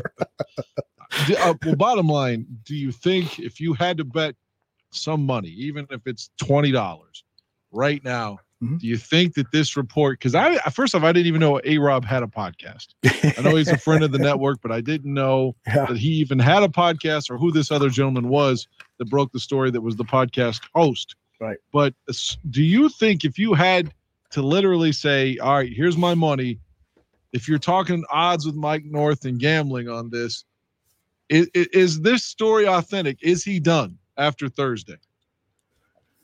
So the podcast report from Alan Robinson was the co-host said that the locker room wanted Nagy gone, that there was turmoil, that there was unhappiness with him and so forth. A-Rob apparently told somebody in the media today, that's bullshit. I speak for myself. Everything is cool, blah, blah, blah.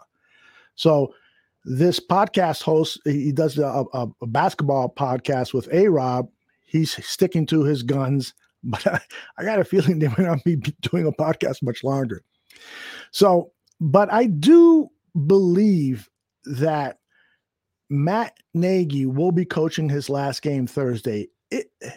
Has it all turned out the way the former Pulitzer Prize winning journalist painted it out to be? I doubt it. To me, the handwriting has been on the wall. Danny Shimon on Sunday on our network here says, I'm just speculating. I don't have any inside information, but if the Bears lose on Thursday, I predict that Matt Nagy will be fired on Friday. And so I think it's in the air. And so maybe this reporter is just kind of jumping on that. And maybe, I don't know, maybe he's exaggerating something he heard, or maybe he made it up. I don't know. But I do, to answer your question in a very long-winded manner, I do believe that Nagy will be fired before the end of the season, and it will probably happen on Friday.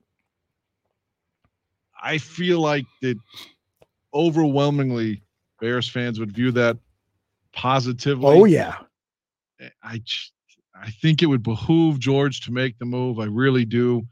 But if you're asking me to put my money down, I'm going to say they're going to stay pat and say that this report was false, and they're still collaborating, and they're still going to go at it, and they hope to finish 11-7 and or 11 or 10-8 or whatever. I don't think so. I bet he's still here. I hope I'm wrong. See, everyone that says, that they haven't done it in their history and so forth, well, you got to remember that for more than half of the years that the team has been in existence, George Halas was the coach. And so he wasn't going to fire himself in midseason. And so, then Mike Ditka, if you read one of the biographies on him, I think it was written by Army Katayan. He was a former CBS sports reporter. He said that Mike Ditka was really close to being fired in 1983 because he was so erratic and so volatile that he was actually pissing off, maybe scaring McCaskey. McCaskey didn't like him, and Jerry Venisi, who was then the general manager, he acted as the mediator, and he would calm Ditka down and says, "No, you can't say that. No, you can't do that." And the gist of this book, that if it wasn't for Jerry Venisi coming in between him and McCaskey would have fired him before that 1983 season was up. So I just think that there have been some situations in Bears history that coaches were close to being fired, Ditka, Trestman, but things have changed. And let's remember, the rule now in the NFL is that you can begin interviewing coaches, assistant coaches, and coordinators from other teams in the last 2 weeks, starting in week 16 of the NFL. You got to get the permission of the team. They've got to consent it. And in some cases, they cannot say no. If it's, for a head coaching job, you can't say no.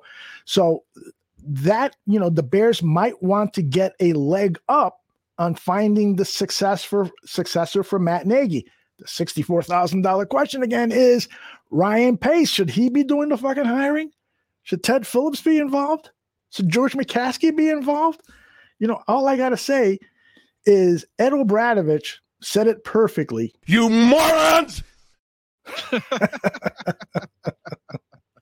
I like that. Great. I got to do it one more time. Hold on a second. You morons! I did a cute little graphic with it too. Ed is that fired up every time I listen too. Even when they win, he's that mad. He is awesome. He is awesome. I wish I could have lunch with him or a beer with him or anything with him. Just talk to him for a couple of hours. Maybe I'll ask. North had him on his show. I'll ask North, hey, can we call him? I got his phone number. Can I call him and see if he'll come on? It would be a blast for the two of us to interview him. Imagine Greg Gabriel involved in that conversation. Oof, man. By the way, Greg was like this close to coming on to tonight's show. I don't believe that. Yes, he was so effing pissed off at the stuff that he was reading on Twitter.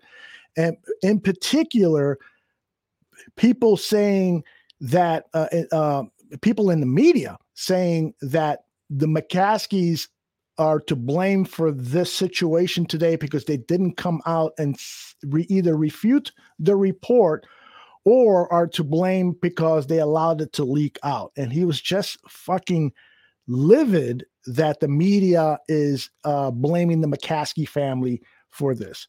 So he was like, I need to vent. He left me a long text message. And I said, well, you want to come on today? And then it was a long delay. And he says, you know what? I'll just wait for Friday because we're going to do a special show on Friday. So he will be on fire on Friday. By the way, another guy that was on fire today was Chris Tabor.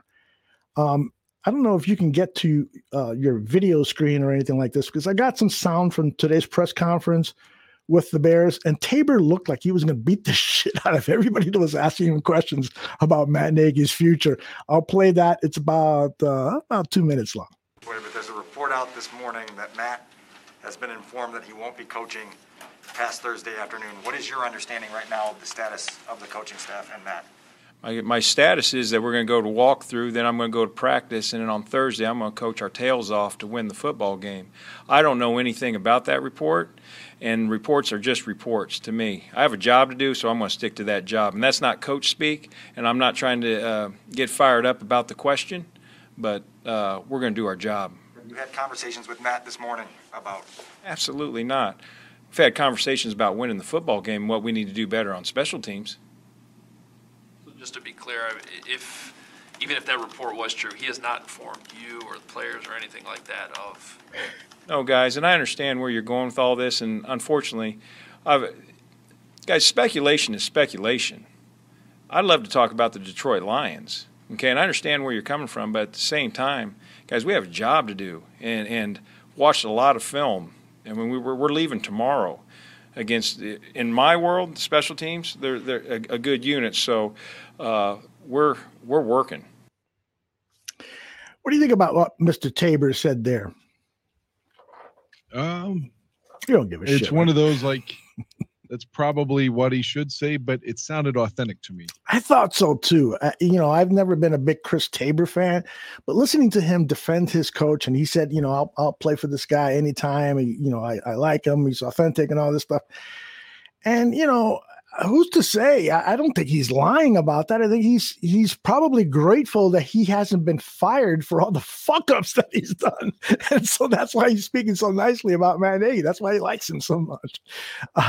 So here is Tashawn Gibson asked about all of this turmoil.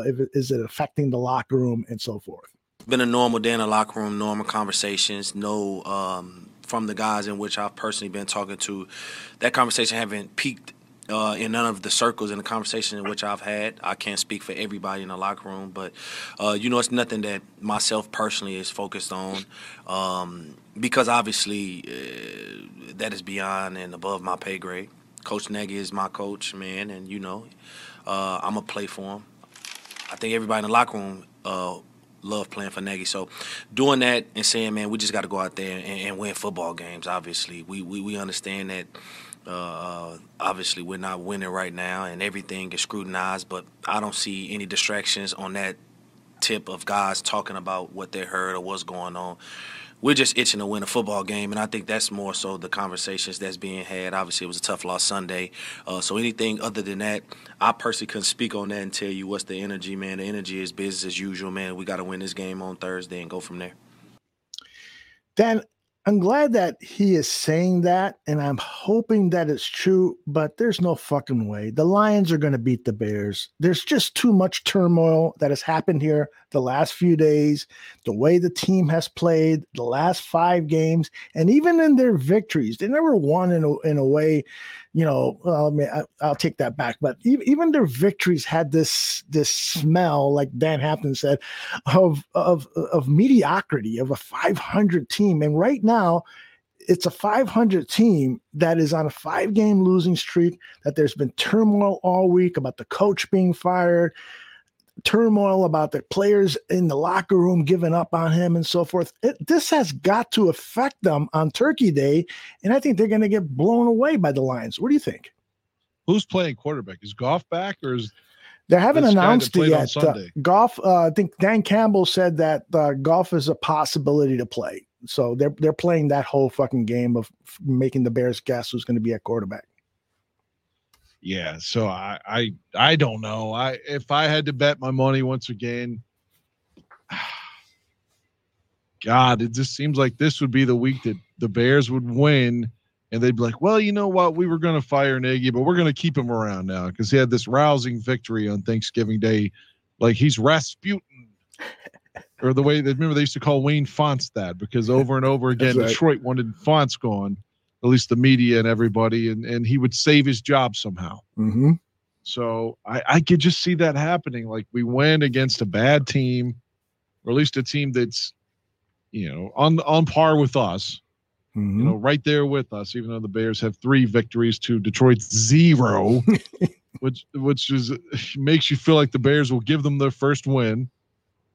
I don't know. I honestly just don't know, but I feel like more than likely Nagy would get a victory and they'd be like, oh, let's just go ahead and let him run the string out. Let's just go ahead and keep it. Yeah. Steven says, even if they beat the Lions, you beat the Lions. So what's the big deal? What have you accomplished? You got to build a winning culture. A division game is important. Yeah. Either way.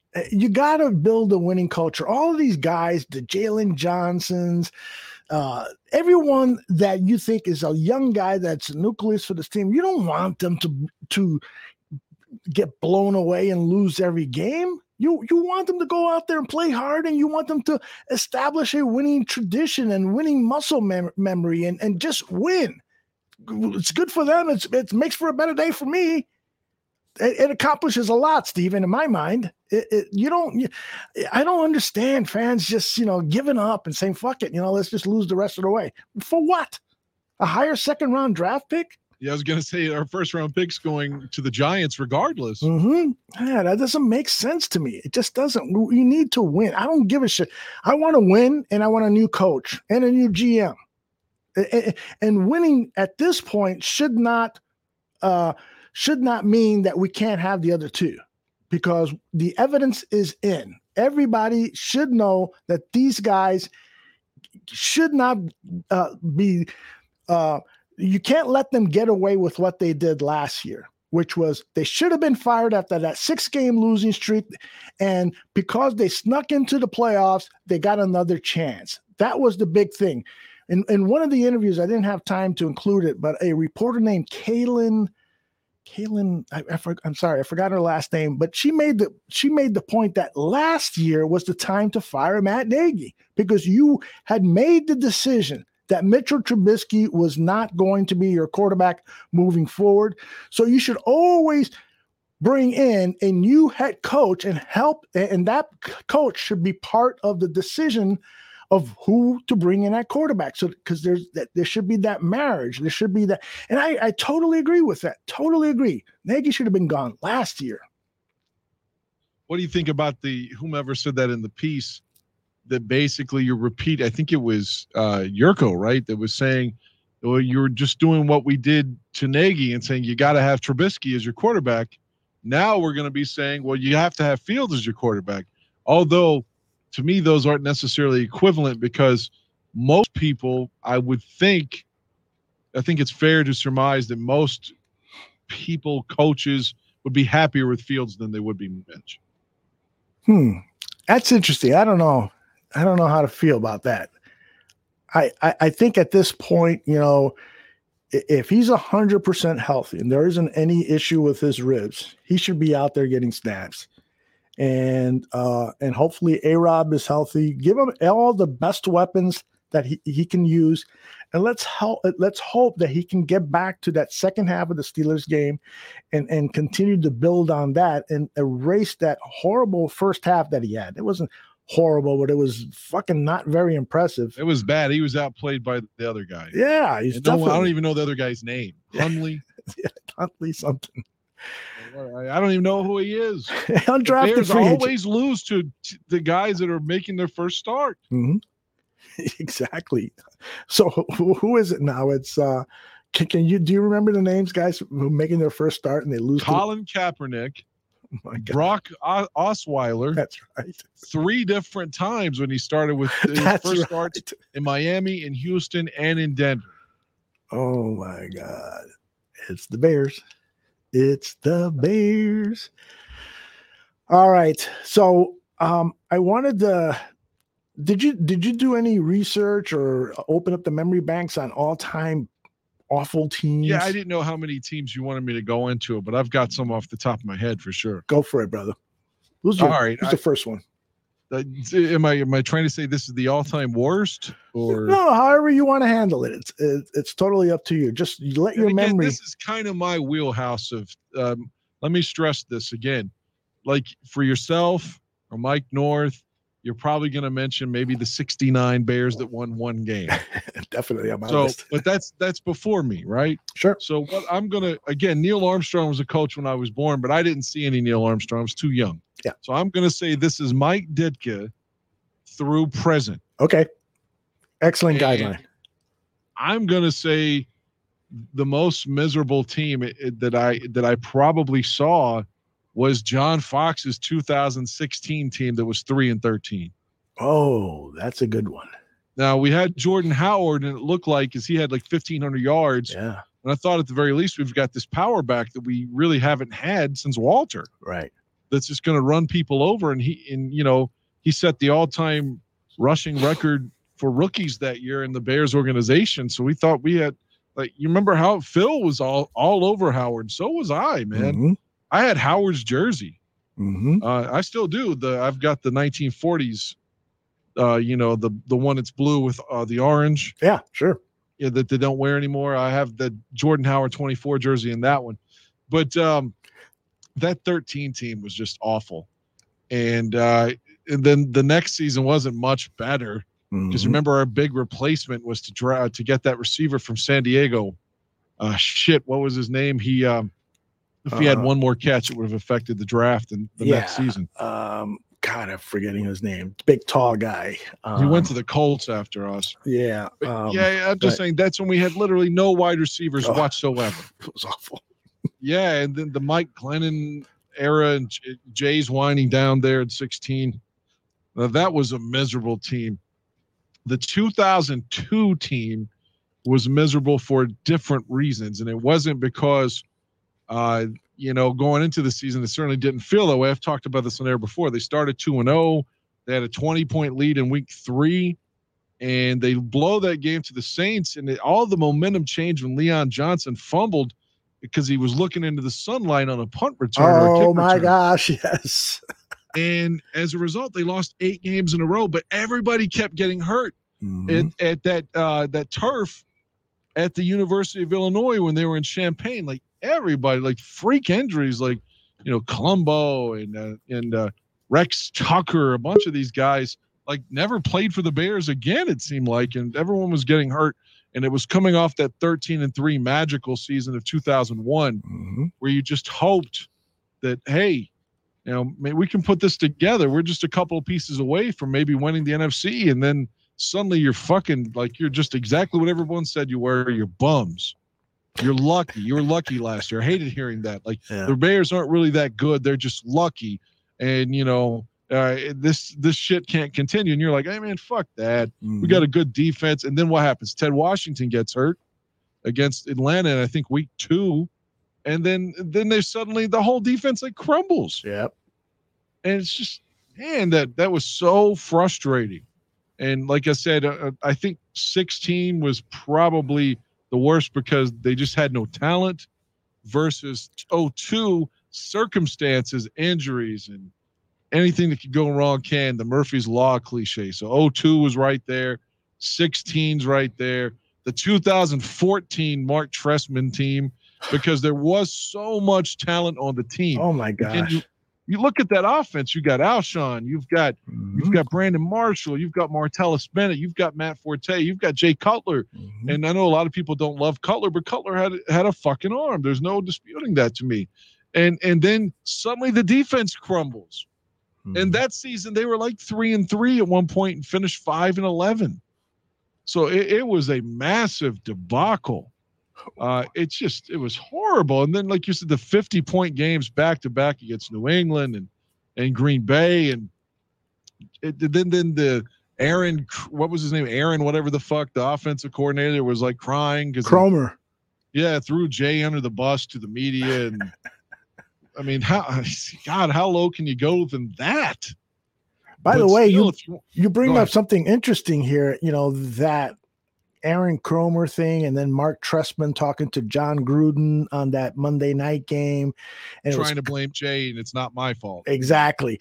Well, it appears that Ryan Pace was doing the same thing with Tony Romo this Sunday. I mean, Romo was blowing Pace, man, just saying. Oh, there's a lot of good young talent here. Look at this offensive line. Yes. And who on the offensive, nobody thinks the offensive line's any good. Nobody. No, I mean, they're the 2 guards, both second-round picks, they should be good, but they didn't play very good Sunday. They haven't played very good all season long. But the long story short is Ryan Pace factors into this whole thing with Matt Nagy's future and it, in a huge way. And I think that if the story's ever told, we will look back at mid-November, and that was a time Ryan Pace took his buddy, Matt Nagy, and threw him in front of a fucking bus so that he could save his job. Good, man, because that guy deserved it. I hate to say it, but I got a couple more teams want me to reminisce. Please do. All right. Ditka's last year, 92. Again, they lose to Dallas in the playoff game, but they're 10-6. And I know that a lot of players were older and slower and things like that, but I didn't think that there was any way that team would suddenly be 5-11. Yeah. And I just didn't see it. Maybe everybody else did, but you looked on the defense was okay. They weren't vaunted anymore. And Harbaugh just had a really good year throwing the ball in terms of the context of Bears quarterbacks, not for anybody else.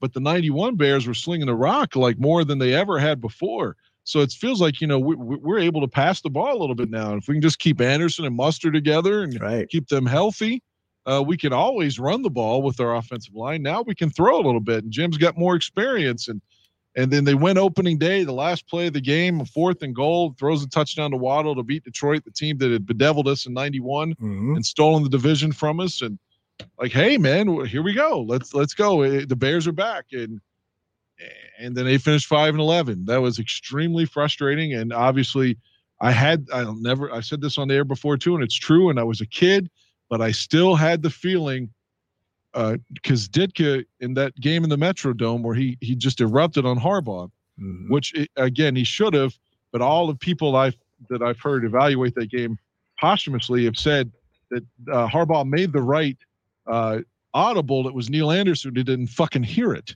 because of the noise of the Metrodome. So it's like if Neil would have turned around, then the play works. But my point was, I remember seeing Ditka, and he had his hair all slicked back, and he had the glasses on, and he just looked so old.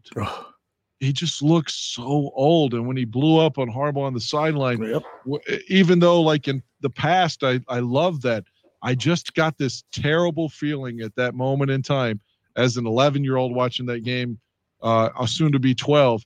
I honestly thought, oh man, he's not going to make it. He's going to be fired. I just had that feeling. He looks old. He's out of touch, and I hated feeling that because as a kid, that dude was my, one of my, like, to me, he was one of the toughest men in the world.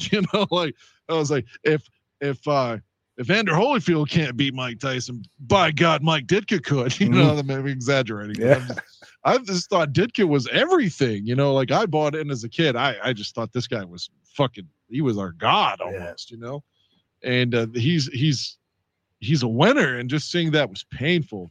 To see that team lose and to see him looking befuddled and old, and so that sucked. And then a couple more real quick. The 97 and 98 4-12 teams with Wani. That 97 team starting out, 0-7 before they won that Monday night game against Miami. And just awful. I mean, just everything goes wrong. So Eric Kramer gets hurt. They make the trade for Meyer. And then suddenly Kramer comes back because Meyer's so bad and takes the job, even though he's still kind of hurt. And they have nothing. Salam just had, 1,000 yards in 95. Looks solid as a rookie. And he's basically done already. And again, as we said, Conway and Graham Conway's hurt. Graham's gone. You can't throw the ball. You can't run the ball. You can't play defense. It was a miserable time. And then in 98, they start out 0-4, and it's kind of like the current day Bears, like where they're in most of the games, with the exception of that Cleveland game this year, where it's just like they had or the Tampa game where they had no shot. But for the most part, the 98 team was losing by a couple of points here or there, but they were still just losing all the time. So those last 2 Wani years, it's hard to forget those two. And then the last one I'll give you, that 89 team, you're coming off Ditka being coach of the year, the NFC championship. I didn't like the move to trade Jim McMahon. But I stayed with the Bears. I'm not going to lie. I thought about for a second, did I go to San Diego too and become a Charger fan? I was like, I can't. Even at 8, I was like, I'm a Bears fan.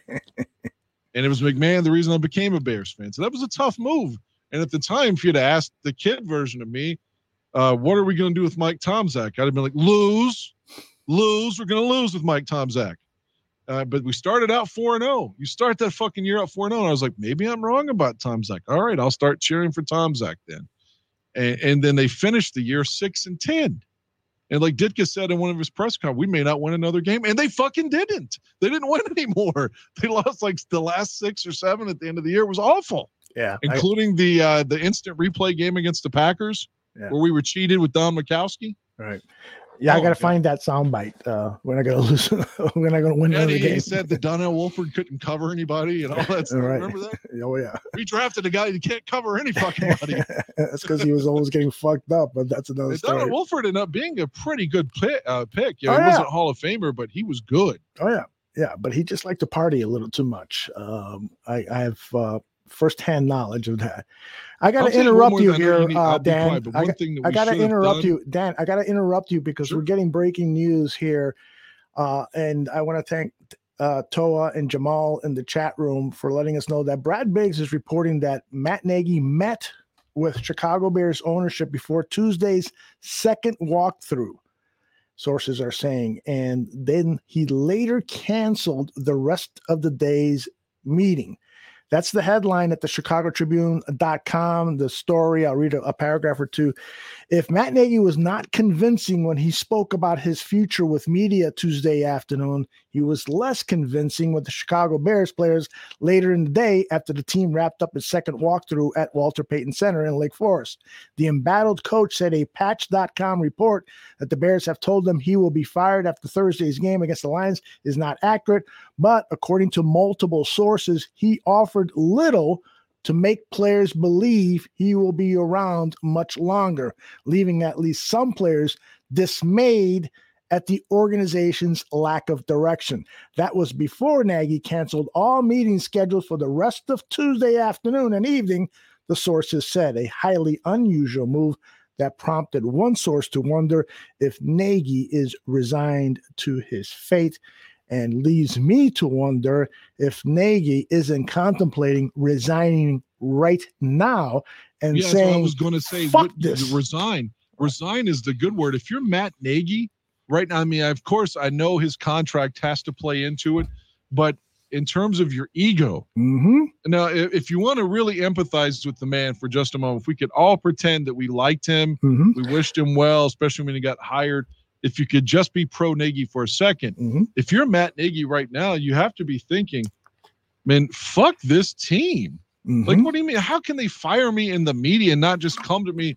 So I wouldn't be surprised if he told his agent, hey, find a way for me to resign and not lose any money. This is Dave McGinnis all over again. That's why I found that. That's why I played that, because this is another botched operation by the Chicago Bears management. This is totally fucked up. And I do care enough for a fellow human being to see that he is being treated here like a fucking idiot. Yeah, I don't like Matt Nagy. Yeah, I don't want him coaching my football team. Yeah, I don't want him coaching my kids' football team. But that doesn't matter. He is being treated unfairly here. He should, if they really knew that they were going to fire him, they should have kept their fucking mouths shut until after the game on Thursday and then did the deed, or should have fired him at the bye, because they should have known by then. And they would have given them time during that bye week to set up some type of structure for the rest of the season. This is so fucked up. And, you know, I hate to be here defending Matt Nagy, but the fuck, man, it's bad enough that his kid is being, you know, abused at a football game. But now this is even worse. And it's worse for us fans, man, because we're seeing this dysfunctional fucking football team. And we start to question, is this really a good idea to be spending so much time following these fucking idiots? Maybe the Chargers would have been a better idea for you, Dan. I don't know. I mean, like I said, I don't know what to say. Canceling the meetings and all that, like, if I'm trying to put myself in his position, you have to think that's got to be something to do with this report. It has to be. Yeah. Oh, fucking sure. It has to be like, what are you doing, guys? Like, I'm getting bombarded with questions. Am I the coach or am I not the fucking coach? Exactly. I mean, wouldn't you do that? I mean, you've told me some things about any fair-minded person listening or watching would say, or would be thinking right now, if you want to fire me, then fucking find somebody else to coach Thursday. Like, why am I coaching Thursday if I'm done after the game? Fuck it, let's be done now. Like, why would you coach it? And again, I don't want to veer off too much, but follow me on this. And so when Wani was at Pitt, and he had Shady McCoy and stuff like West Virginia, and I say this because I'm from West Virginia, but I was still rooting for Pitt though, but because I like Wani, you know. But West Virginia was like 28-point favorites in Morgantown. All they had to do was beat Pitt, which was their rival before college football became, you know, all about money, and they have to play teams in Texas and shit that aren't anywhere near us. But all they had to do was beat Pitt to play for the national championship. The 28-point favorites. They lose the game. And before they're going to a lesser bowl game now, Rich Rodriguez just says, fuck it, I'm done. Because he was trying to go to Michigan anyway, which ended up being a failure for him. But he didn't go ahead and coach the bowl game because the report came out that he was going to be leaving after the bowl game.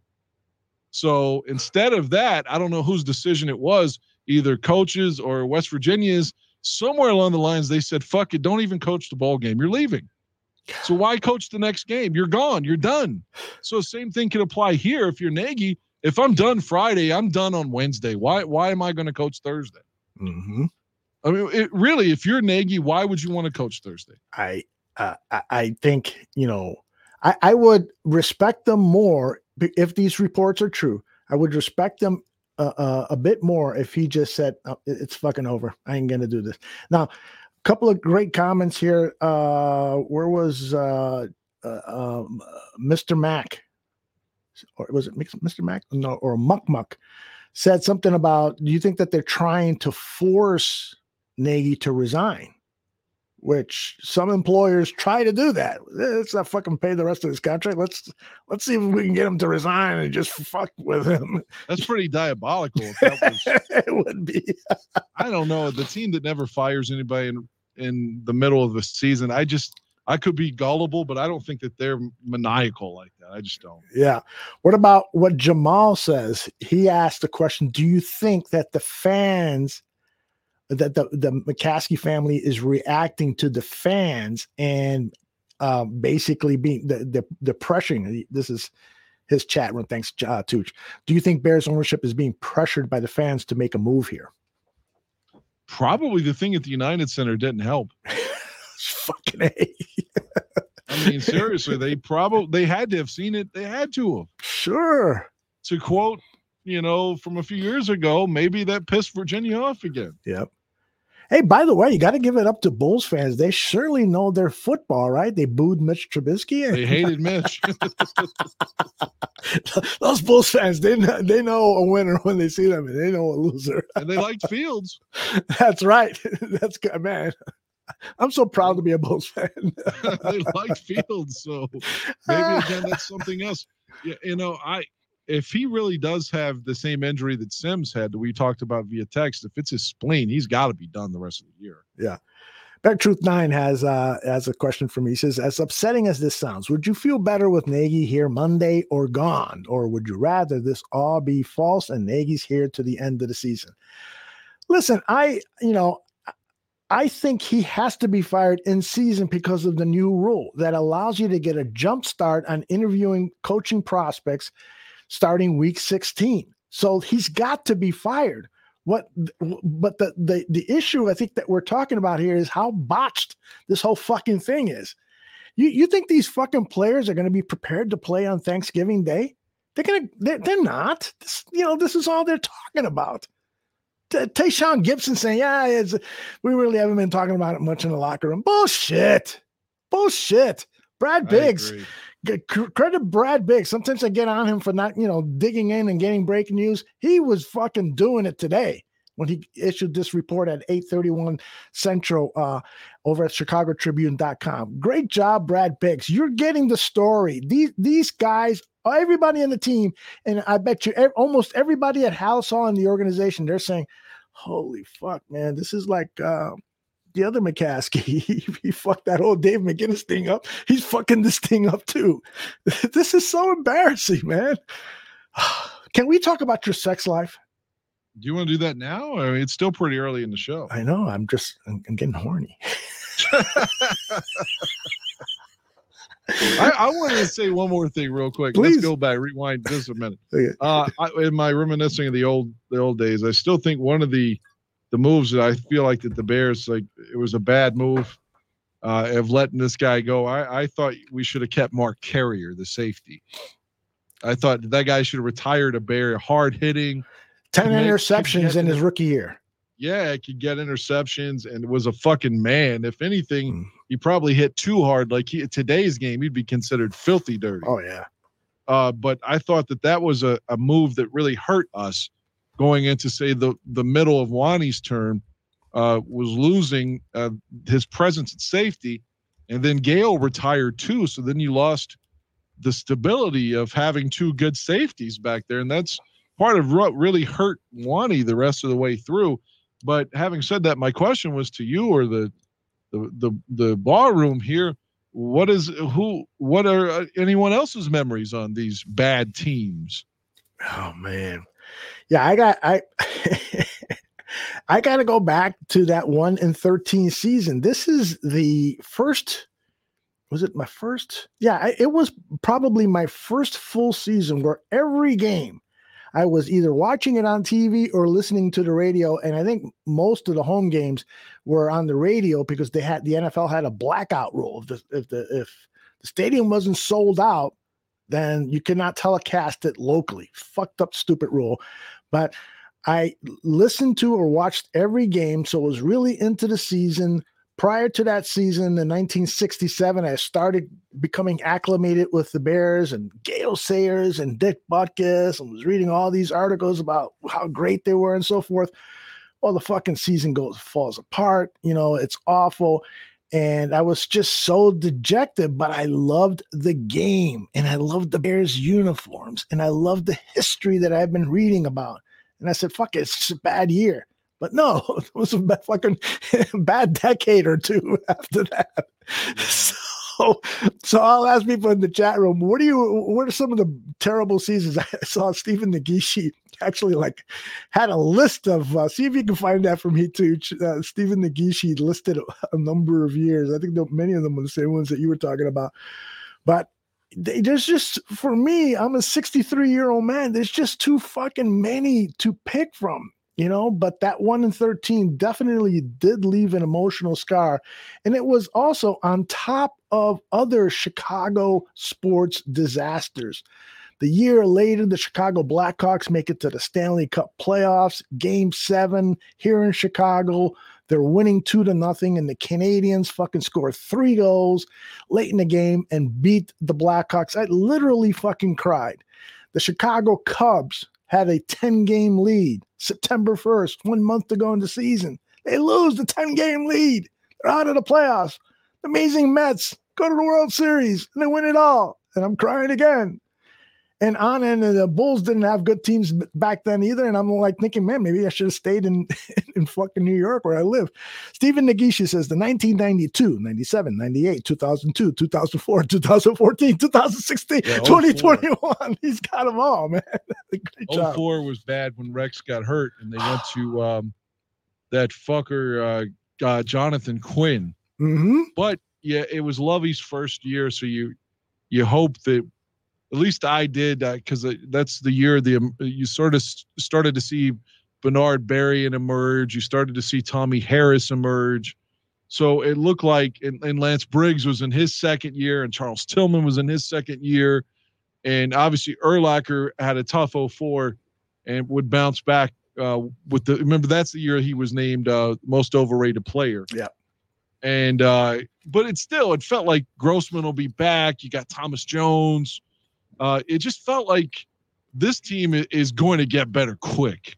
At least that's the way I viewed it. That's the only reason I didn't put 04 in there, because there was hope. But yeah, watching Jonathan Quinn and Chad Hutchinson play out the string, it was dreadful. Mm-hmm. Oh my gosh. Dreadful. The Bears, I don't know if anybody remembers this, toward the end of the season there, they signed a guy that I always had an affinity for because of his arm.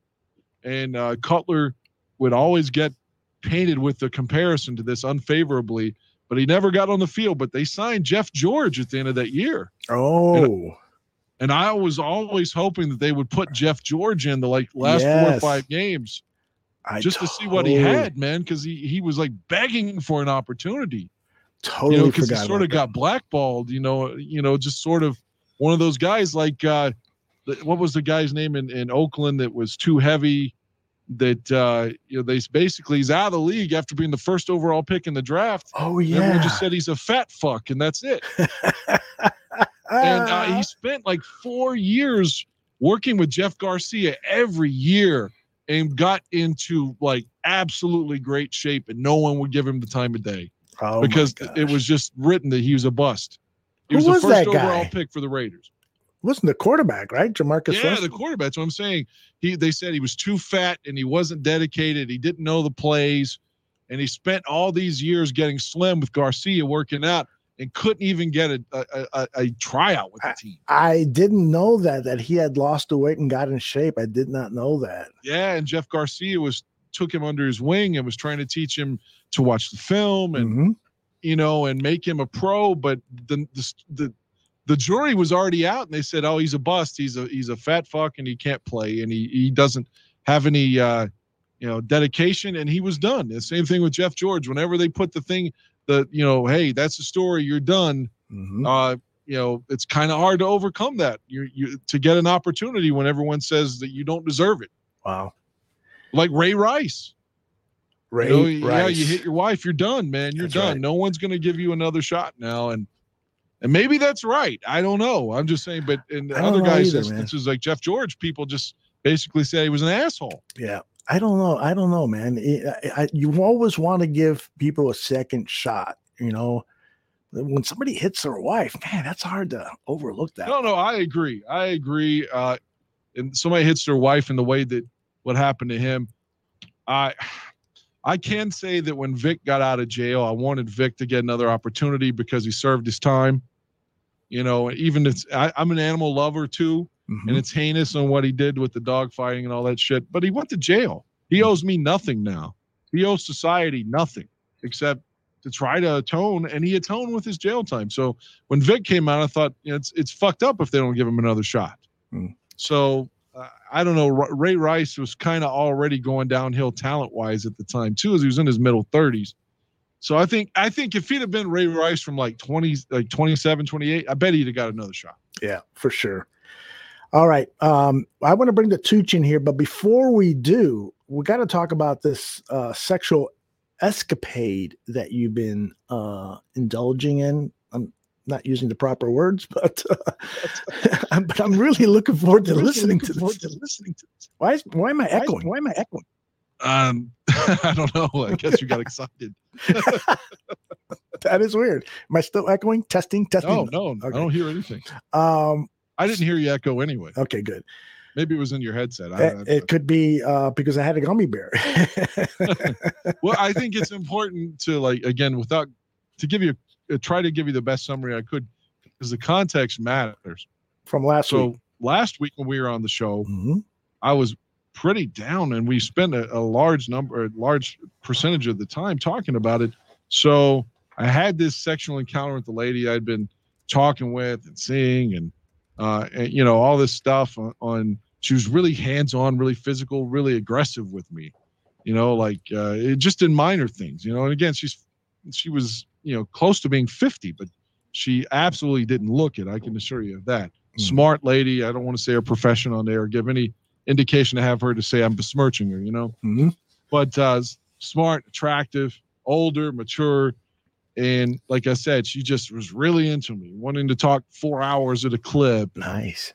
When we're in public, she wants my arm around her. She wants me to hold her hand. I'm trying to watch a fucking movie. She's kissing me like we're 19. We've never been in the movies together. It's like The lights are out. Our parents are gone. So let's fuck in the theater, I guess, And she's way hotter than I am. So it's not like I had something to the point is, she's really aggressive. So she wants to go back to the house.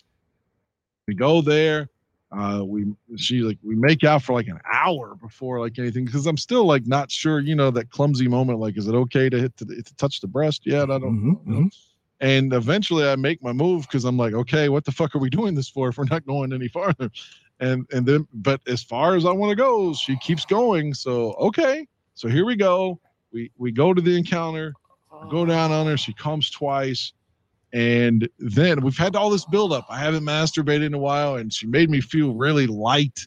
Not trying to be like a big baby here, poor you, but all this attention and all this touchy-feely, And I just felt like for one moment I didn't have to be the aggressor. She just was into me. So I think I've had a week to think about that, and all that culminated with me having a fast orgasm, which again. It's embarrassing, but I'm telling you this because the show's bare our souls, right? So I definitely come within probably 3 minutes. Oh, no. Oh, yeah. So I apologize to her and tell her that I can revive. She comforts me and says, I've already come. I've got to work early in the morning. It's okay. Don't be mad, but I got to go soon. And she lays her head on my chest and talks for about 20 minutes or whatever. She goes, when she's leaving, she's driving home. She's got about a 40-minute drive. She's texting me because I happen to be on the pop radio, one of our pop radio stations that day. It was quote unquote voice tracked, which means recorded. Right. So she says, I'm listening to you on the radio right now. So I think everything's good. She's listening to me on the radio. She tried to make me feel better when I came like an idiot. And then the next day she ghosts me. So with that in mind, that we had all these reasons to say it's her, it's not me, and maybe she had another guy, but it was in the back of my mind. Okay. To fuck, I don't even want to have sex again. Like, not for a while, because this shit, like the context of that, man, it's like I just threw 5 picks in a game, like fucking just go ahead and put me on the bench for a few weeks, man. The guy's name, it just popped in my head, was Jamarcus Russell, the heavy guy for the Raiders. But anyway, so on Sunday, watched the game with Holly and all that, and I made no moves. I have no idea what she thinks about me. I was gonna joke and say she was kind of like Hillary Clinton when I was around her, but I don't want to again denigrate her in some way. But yeah, we just watched the game. It was all, it seemed fun. I have no fucking clue what she thinks about me. And it's fine, whatever. She doesn't have to think anything about me. But again, the context of that, because I guess when she left, I wanted to just, whether it's good or bad, I kind of sent her a text and was like, hey, well, what are your thoughts? And that was Sunday, and I still haven't gotten her thoughts. So I like, damn, it must have been bad. I thought it went okay. So now you got 2 things I'm thinking about. And then you put the Bears loss on top of it. Mm-hmm. As I was talking to you in Texas, like, man, I'm just down. Like the fucking theater thing, and then I can't work out. It's rain. Like, what am I gonna do, man? So after we were texting last night, literally at like 1:30, as you recall, like 1:30 my time. You're like, okay, amigo, I'm going to bed. So I sat down and was watching that JFK documentary I told you about on Showtime. Yeah, I started watching it. It's really good. Yeah, so I figured I already watched it once. I figured, fuck it, I'll get sucked into this thing. You get into that rabbit hole, you kind of lose your sense of reality anyway. Right. And next thing you know, I get a text from a woman whom I first met in 2006. I don't want to embarrass her. Plus, we sort of worked. We don't work in the same agency. Okay. But it's somebody I kind of have to deal with through my job, and I don't want to embarrass her professionally. So you can't name her name. I don't want to say her name. I think she would be cool with it, but I don't know for 100%. Can we call her? Can we call her Florence? Any name, just give her a name. Okay, we'll go with Florence then, if that's what you want. Thank you. But so the lady whom I met in 06, and over the years had I think we'd gone down at each other, but we'd never had sex. I don't know. I can't really tell you why that is, like 100%, but it just never, whatever. We just both did some good oral stuff, and we were both kind of in a hurry. Whatever. I'd probably been with her intimately 4 or 5 times over the years. Okay. Is that porn in the background? I got a little sound effect going on. Go ahead. She's single now. She's single now. She sends me a text and she says, hey, I know, because she knows I work midnights. Right. She's like, is it too late? I mean, would you want me to come over? And I was like, fuck yeah, I want you to come over. So again, this unexpected text to come and save me from the abyss. And she comes over and, we do you got to talk for like an hour. You can't just like, well, come on and take down your pants. It's not that simple. And nor should it be, nor did I want it to be, because I did want to talk to her. I've talked to her professionally on the radio and stuff like that, but I haven't seen her since like Tressman was our coach. Uh-huh. So yeah, we're talking, man. And, so good things happen, but here's the best part of the story. So good things happen. The whole time I'm thinking in the back of my head, you cannot come. You cannot come. So that's the worst thing you can tell yourself. It's affecting my ability, not my ability, because I'm working. It's there. All the air's in the tire, but it's affecting my ability to enjoy it. Like not the oral stuff, but me trying to fuck. Eventually, she sucks me off there. Here's the part. This part. We wake up. And I'm fucking hard as a brick. When I wake up for some reason this particular day, and so she gets on time anyway. So she's doing her thing on top, and next thing I know, it's probably 10 minutes in. It's not anything great, but it's feeling really good. And I'm like, fuck it. She came last night. I'm going. And so here goes. I blast off, and she tells me this. She says, "Oh my God, we just came at the same time." And I was like, bullshit. I was like, what is that, like a movie? She's like, no, we came at the same time. And I was like, holy fuck, that's cool, man. Yeah. So it really cheered me up. So I took her to dinner after that. But yeah, man, it was so cool. I was so down at that exact moment in life. She'd never know how down I was at that second. Yeah. No clue. I didn't waste any of the time talking about that shit. I did tell her about the quick orgasm thing later, not then.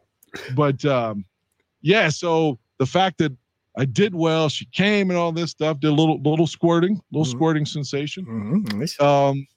Yeah, and she says that's not something she can do all the time, so that gave me a little manly man, stick my chest out kind of thing. But then, like I said, the next morning or afternoon when she says we did it at the same time. Yeah. That made me feel like I atoned for the fucking shit orgasm the week before, or the 2 weeks before, whatever. Yeah, you needed so that made me feel like that got me. Like it's like some people drown their sorrows in alcohol. I drowned mine in pussy, and I came out the other side. No pun intended. Stephen Mee says that he just tuned in. He's sitting in the Dublin airport waiting for a flight. And he says he may have to find a restroom to beat off to this. It just seems like if you tried that, they would arrest. Like, they don't fuck around at airports now. No. It seems like if you masturbated at an airport, they would, especially if it has something to do with America, they would send you to Guantanamo Bay. The other thing that when you would be waterboarded for being off at an airport here. Yes, exactly. The other thing that reminded me when you're sharing the story, and you're trying not to ejaculate. You're saying don't come. Don't come. It reminds me of the movie. I think it's Annie Hall with Woody Allen. And where he's fucking a kid. He's fucking. I think it was Heather. What was her name? Anyway, it was Mariel Hemingway, wasn't it? No. That's Manhattan. That's Manhattan when he's having sex with a 17-year-old, which is disgusting given now what we've learned about the allegations against him. But in the previous movie, he's has a relationship with Diane Keaton, but there's a section of the movie where he's dating around because they've broken up, and so he's having sex with Carol Kane is the name of the actress. Oh, I know Carol Kane. And she says, why were you moaning slide while we were having sex? He goes, well, it helps me avoid pre-ejaculation, so I think about Willie Mays playing baseball. I can fuck up a good joke, but even that one made me laugh. Yeah, I feel bad. Like, I've never been a Woody Allen fan, and combine that with all that HBO documentary, I'm definitely not a fan, but that's funny. Yeah, he's fucking funny. He's made some good movies over the years, but apparently he's a weirdo. Although, give him the test. Ask him, did she sleep? Yeah, that's a good question. Bear Truth 9. He wants to know if your female friend, did she go to sleep right after? Which one? The one that had the orgasm at the same time. Oh, yeah. We went to sleep. See, she came over at 3:00 in the morning. She messaged me at 2:30, and I had been trying to work out, watch the JFK thing. So, you know how it is. You work out, you got sweaty balls. You can't just be like, come on over and suck my sweaty ass cock. Yes. So I was like, look, I needed a little bit of time to take a shower. And again, you can't just come out and say, in case we fucked. But, exactly. It's not assured that you're gonna fuck. So she got over by 3:30, and we probably got started around 5 or so. And we went to bed because I did some decent oral work. We probably went to sleep about 8, and then I woke up about 3 with a really good hard on. know, like the kind that would cut diamonds, you know? Uh-huh. And so she took advantage of that. And I mean that in the most favorable way. And so evidently we played the music notes together. And that was today after she had fallen asleep. So, yes.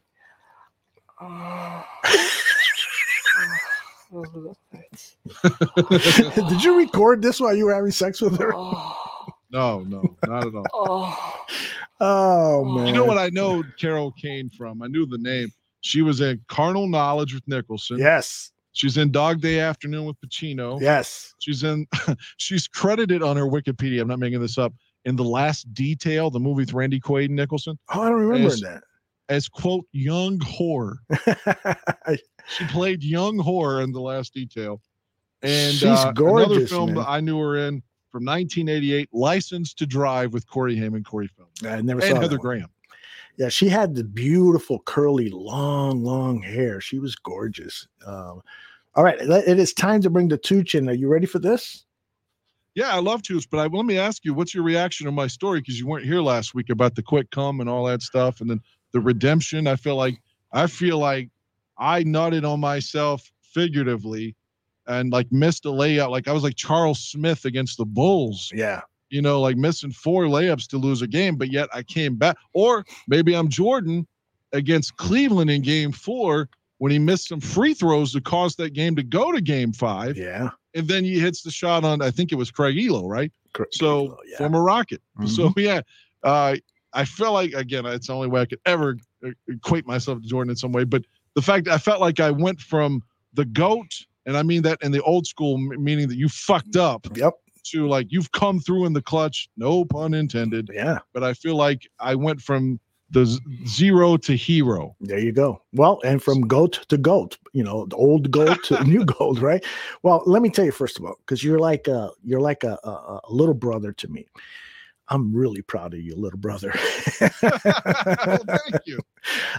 First of all, I don't know this lady, the first one that's ghosted you and stuff, but that's just a terrible thing for somebody to do, especially if it's because of, premature ejaculation. That's just a terrible thing. I think women should know that you don't do that to a guy because you could really destroy their sense of their self-esteem. And don't make jokes about how small my penis, people's penises might be. Just stay away from that, all right? Because that can be really, really hurtful. But secondly, and more importantly, I love the way you got back on the saddle. And people in the chat room were saying, yeah, come on over right away. Sure. they love that quote from you when you told her to come on over right away. And I agree with you. You got back on the saddle. You wanted to prove yourself. And I was afraid. I'm not going to lie. I was afraid I'd fuck up again.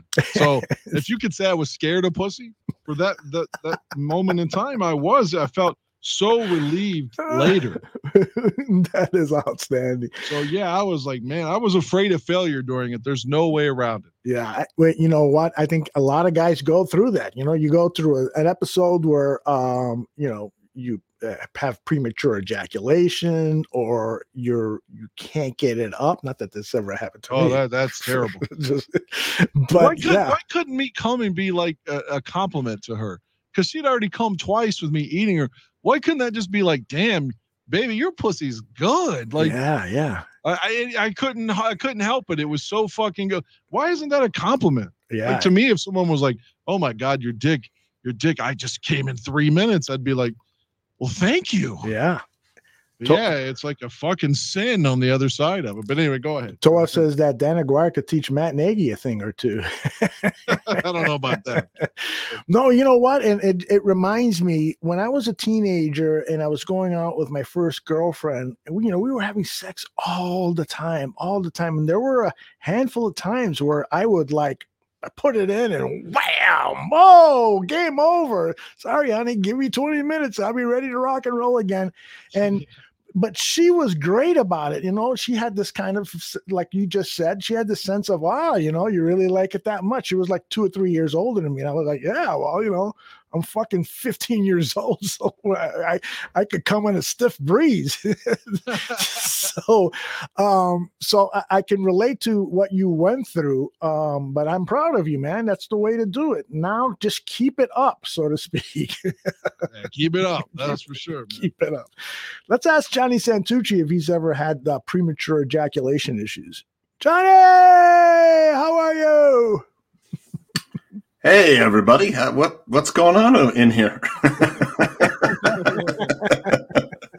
I'm glad Dan has recovered. You know, we were worried about him after that last show. Yeah. You know, and I know he had in the back of his head, you know, don't come.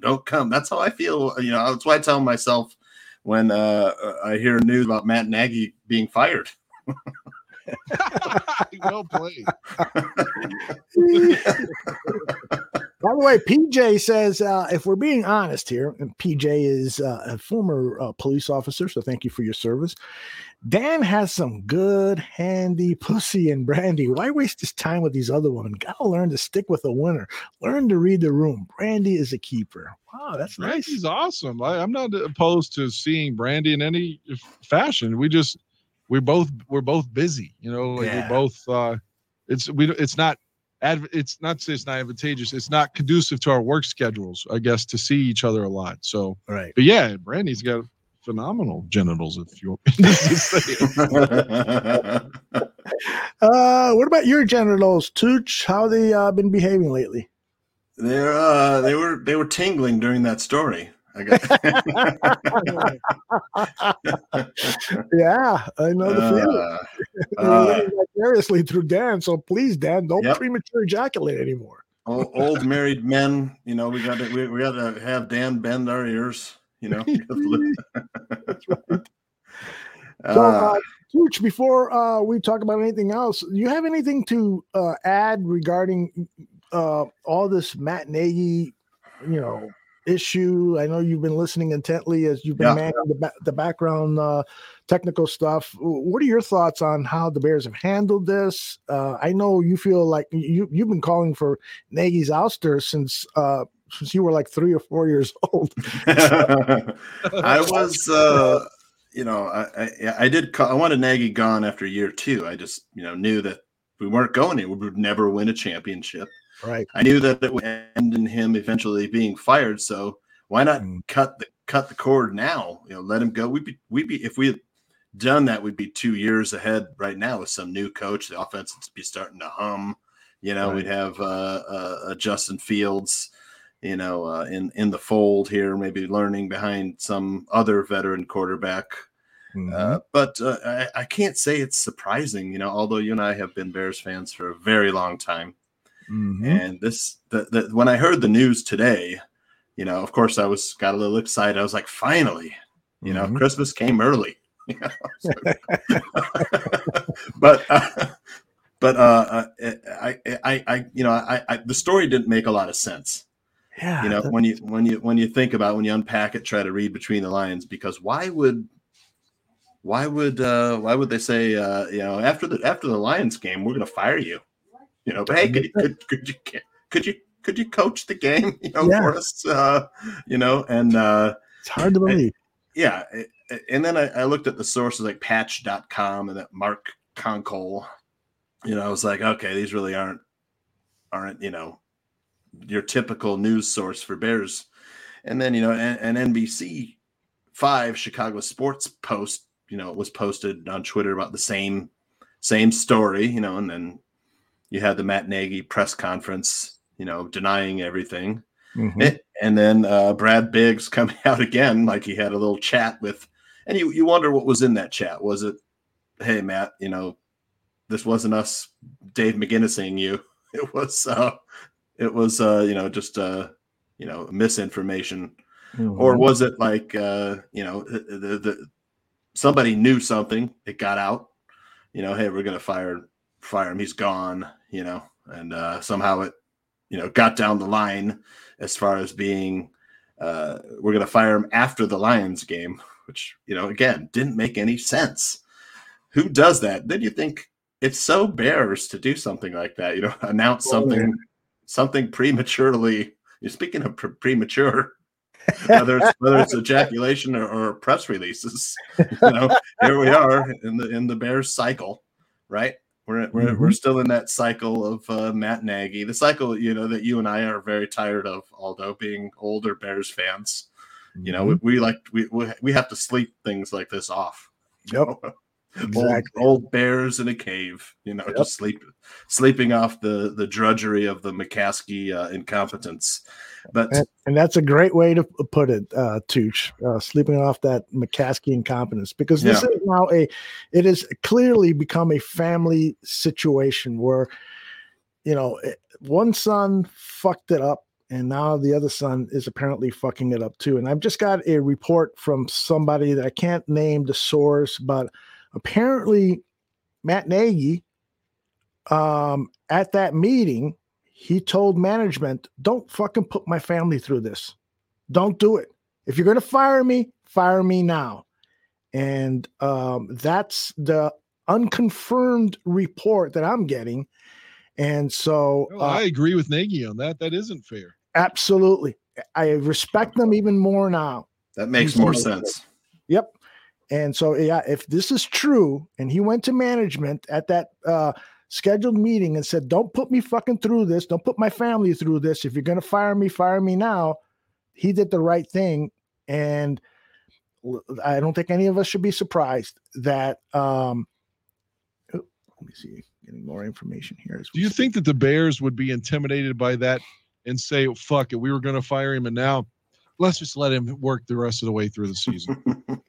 I was thinking about that, but I mean, I can picture the blue bloods, McCaskies, oh my gosh, I'm so offended, don't, oh no, we'll make things right. Just, they don't know how to interact socially. I mean, I'm just guessing. They seem like, upper crust people who have no, concept of lower class people.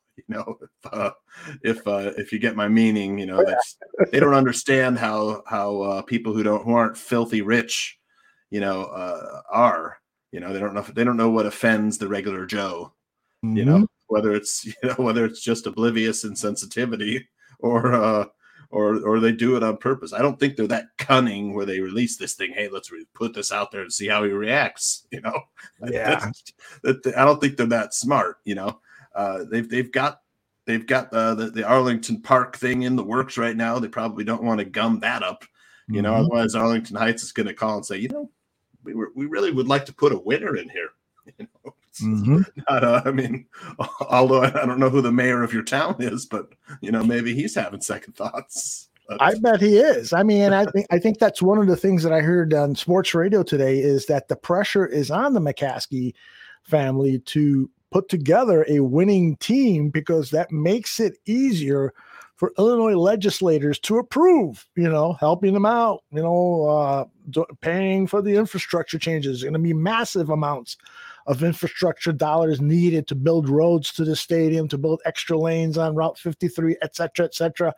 This is huge. And if you are the laughing stock of the NFL, partly because your coach doesn't know where the first down marker is and where his penis is, then you got fucking problems. By the way, PJ says something that I think is excellent. He says, keep in mind that Fangio's defense was the reason for our success in 2018. So true. So fucking true. It's not like Matt Nagy did anything other than a couple of trick plays on national TV, and everybody was like, ooh, oh, that's cool. Wow, we've never seen that before. Fucker. It was fun to see like Akeem Hicks mirroring William Perry, It didn't feel like the team was fun though. That's the thing. In 18, when he was coach of the year, at least the team was fun to watch. And even maybe it was fun because we were winning, but it just felt like the whole vibe was positive. And, the club dub stuff seemed organic and not forced. Yep. But by 19, it just felt like the whole thing was disingenuous. You morons! Culture. It felt phony after that first season, after the second season. But the first season, it felt pretty, like things were on the upswing. And then, after that, it seems so phony. I've always said, like, Matt Nagy's fake laugh, that just turns me off. It just seems so fake, disingenuous. How you like to come be a bear? Yeah, kid. Then he's, And he same thing with like when he told Jordan Howard, "I promise I'm going to get you going," and then never run the ball. You know, the thing the Bears needed to do the most last Sunday was run the goddamn ball. Here we are 4 years later, and he still doesn't run the ball. You got David Montgomery and Khalil Herbert and Damian Williams. Start throwing these guys at Baltimore. Wear that defense down. That game was very winnable. Very winnable. And that's how they won against the Raiders, was running the damn ball. Yeah, exactly. He just does not like to run the ball, you know, and we need a coach that is smart enough to know the plays to call to win a game. You know, that's the basic, that's it. You know, the only reason that the Cleveland Browns have a winning record, if they still have a winning record, I haven't checked lately, but it's because they were relying on their run game because Baker Mayfield is inconsistent. Baker Mayfield is a slightly better Mitchell Trubisky. That's it. And so Kevin Stefanski realized, I don't have a quarterback here that I really can't trust with the passing game. So give me another running back. They signed Kareem Hunt, and they've got this two-headed running back. And so that's what Matt Nagy should have done, as opposed to saying, they didn't bring me here to run the eye and giving up on the run game as soon as there was a negative rush. You know, his ego, as Dan has said a million times and Tuch said another million times, his ego has just gotten in the way. It's time to go. Sorry, brother. Yeah, Baker Mayfield is the Browns are figuring out he's really not that good. I mean, look at the game against the Lions. They almost lost that game. Yep. Like I'll tell you, if I'm gonna bet, they would have. Yeah. If I'm gonna bet, if the Lions would have won that game, I think the Bears have a better chance of beating the Lions in Detroit because they'd be all fat and happy, you know. And the Bears, you know, coming into Detroit have a chance to catch them while they're celebrating off their first win of the season. But I mean, I'll tell you, I like the Lions plus 3.5 in this game. I'll tell you, I don't know if you knew the line. So it's the Lions plus 3.5. It was. I looked recently. It's plus 3, so there must be some Lions money coming in on some sharps are taking the Lions action. I like the under in this game too. I think under is a great play. I see a lot of field goals. I don't think there's going to be too many touchdowns on this scoring here. I mean, you got Andy Dalton and a patchwork offensive line. You might have Jared Goff. You know, even the Bears defense, even though they're without some of their beef up front, they still were able to hold the Ravens down. But the Ravens aren't really that team either this year. I don't know. They're hanging on that division. Without their quarterback, we should mention that. And I'll tell you though, the kid that played on Sunday was just as good.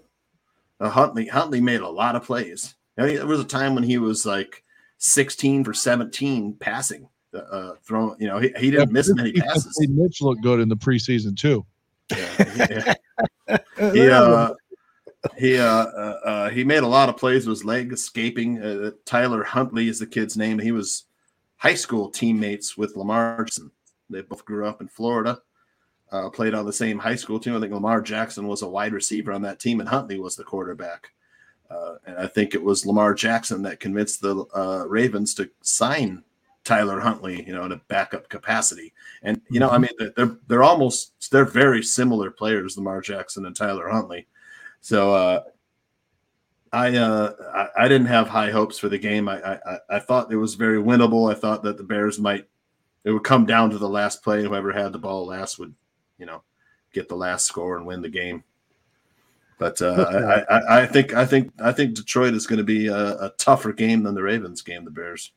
I was telling somebody that I always root for the Bears to win, but I don't always bet on the Bears to win. And so while I really, really want them to win. Were you just putting a bet in on the Lions? I wanted to see if it was 3. On your phone? I wanted to see if it was 3.5. If it was 3.5, I'm laying $50 out. Yeah, I know. Yeah. Hey, guys, I got to run to the washroom, so I'm going to trust that you two guys will not get very intimate and start talking sex without me, okay? Right. I do need to ask Dan a question. I forgot, Dan, last week we were talking Christmas movies, I think, and he mentioned one. I forgot what it was because the night before. Okay, I'm writing that down because my wife was asking me for some Christmas movies for us to watch. This you can't watch that one with the kids. That one's no, right. Really, really dirty. Is what I'm saying. With my wife. upset with the family. Right. No, we've got Christmas Story and Polar Express to watch with the kids. But I was last night I watched a sports movie called King Richard on HBO Max. You don't know if you have seen it yet. Really excellent movie with Will Smith. I'll be surprised if he doesn't get nominated for this, as he was really excellent. I love the character and I hated the character. Yeah, it's about Richard Williams and Serena and Venus Williams. Yeah, story. I heard about it. I didn't see it, but go ahead. I'm sorry. I loved it. I had very low expectations, but I figured, hey, it's a sports movie. I like sports movies. And Will Smith was really excellent, man. I'll be surprised if he doesn't get nominated, like I said. A very good movie. You'll hate the character and you'll love the character that he plays of Richard Williams. There's a good cast too. There's I forget the gal's name who plays his wife, Ingenue Williams or something. She's excellent. Or Ingenue, we can't remember her last name. She's very good. And then you got John Bernthal and Tony Goldwyn as tennis coaches, and the girls who play the young Williams sisters are really good too. But I mean, I was not bored for a second in the movie. Really enjoyed the story. It was some great moments in the movie too as well. So I would recommend it if you like sports movies and you like good acting. It's called King Richard. Fundamentally disappointed me, and I'd be interested to hear your opinion. I thought he was dreadful as Muhammad Ali. I mean, I thought he was terrible. Yeah, I haven't seen that one, to be honest. I missed it. Horrible. He was horrible. Like, he didn't sound like him. He didn't particularly look like him, but he definitely didn't sound like him. I just thought his performance was absolutely dreadful. I really ask Aldo that when he comes back. I was going to ask you, the Bears and Ravens, what was your, and I know you were upset after the game, but did you you went into the game thinking we had a good chances because Baltimore, is beatable, like all of us. I heard on Waddle and Sylvie, I was listening when I was cleaning my house Saturday night after midnight. I was listening to Waddle and Sylvie from Friday, and they had an interesting conversation that I was thinking about going into the game. Sylvie was taking his kids, and one of his young kids had never been to Soldier Field yet. So they were really excited and stoked. So he asked Waddle, he basically said, if the Bears lose 38-31 and Justin Fields plays great, I would rather have that than the Bears win 16-9 and Fields look bad. So I disagreed with that, but it must have been his worst nightmare thinking that he played terribly and they lost and he got hurt. But going into it, I wanted the Bears to win. I thought they could win. It actually made me feel a sense of doom when Jackson wasn't playing, because I was thinking, God, we always make the backup quarterback look like a fucking Hall of Famer. So but I still thought we could win, and the game was so sloppy, and even Santos missed a field goal, and it's just like, damn, and it's bizarre plays like that fucking Wildcat and the 2-point conversion, and I don't know, man. It just feels like that game was ours to win, and he gave it away. At last week's show, I said that the Bears plus 5.5 would be a good bet, and that would have won.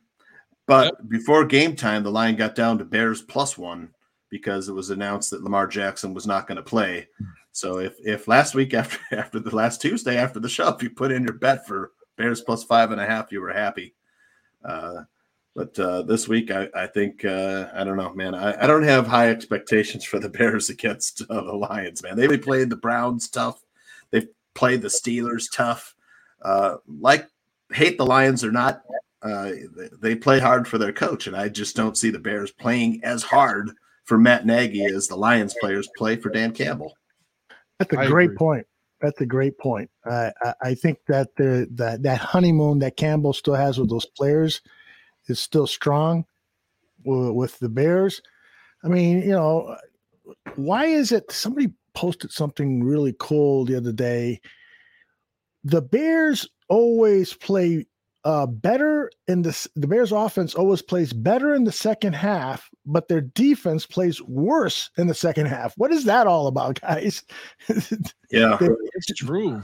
Defense is taking that siesta, as Dan likes to say.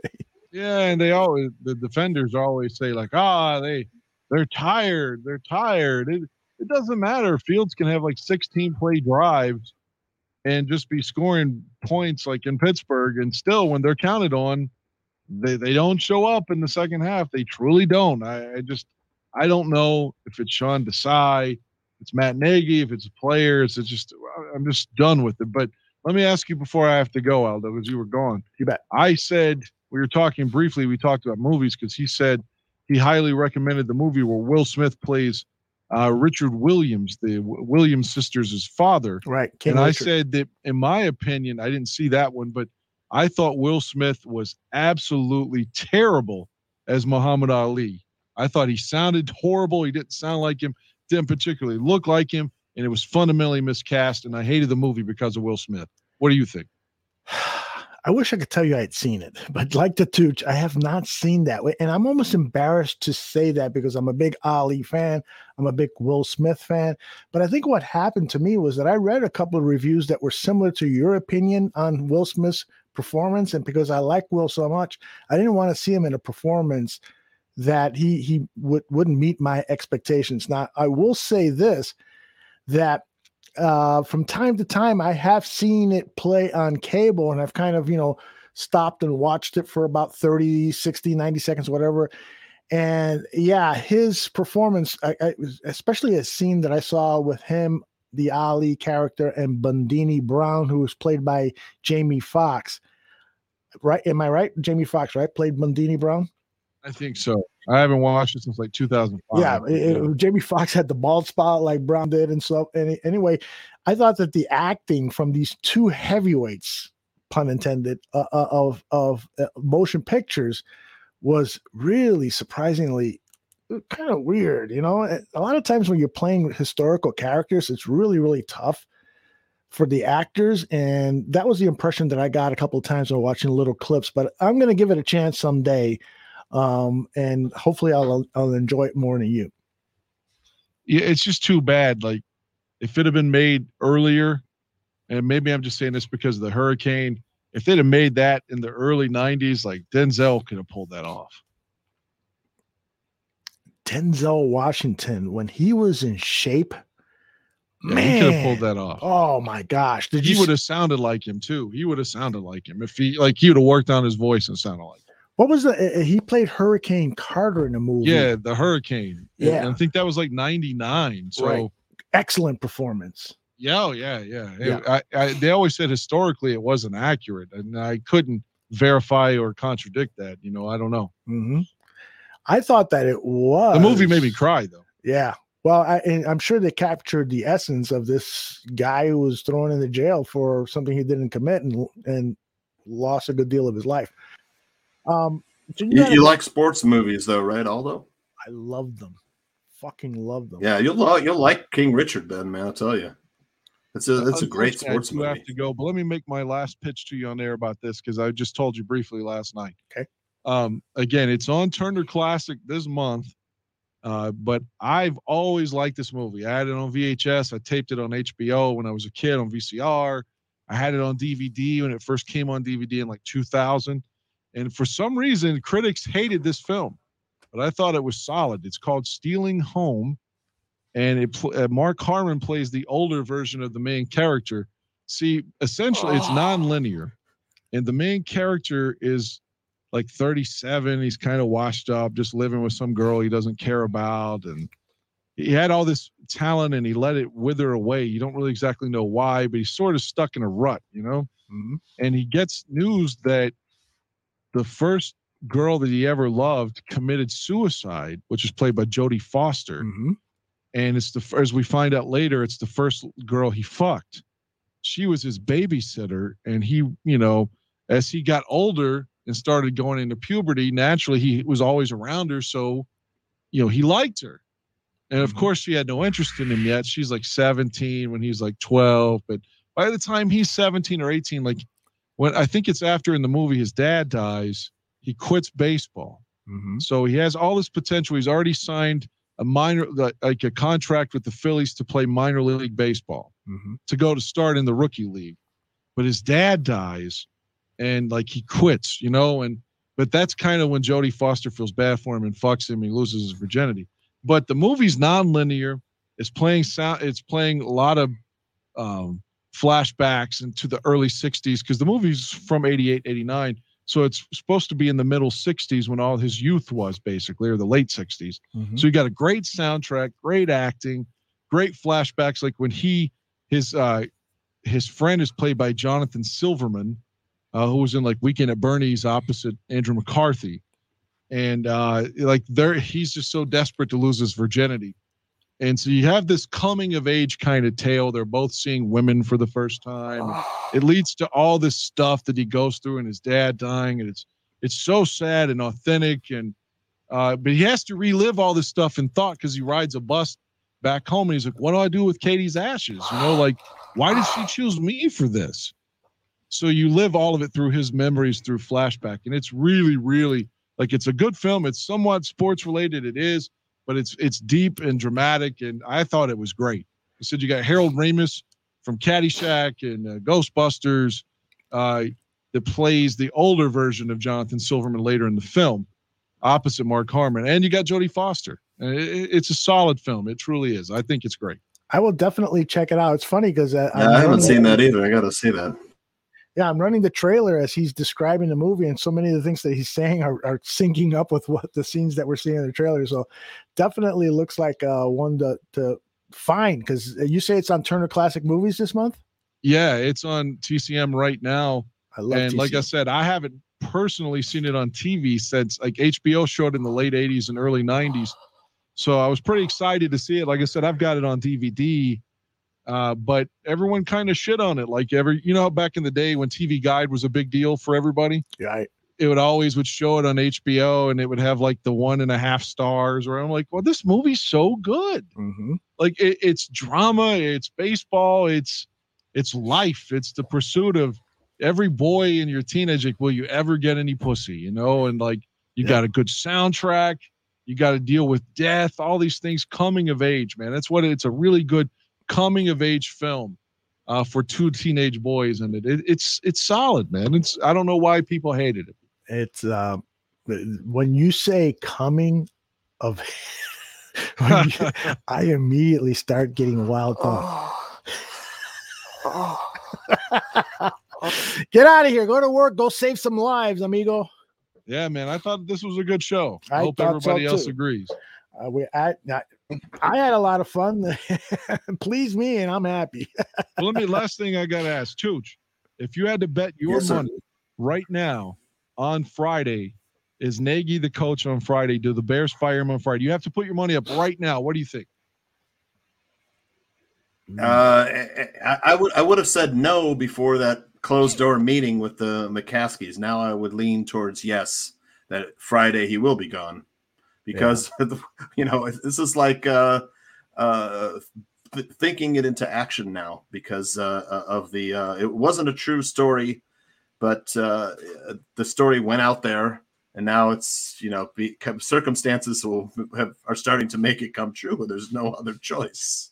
I actually see the Bears losing this game, so I would think that the Bears, this might be the first time they fire a coach, and like Aldo said, they get a jump start on interviewing the next coach.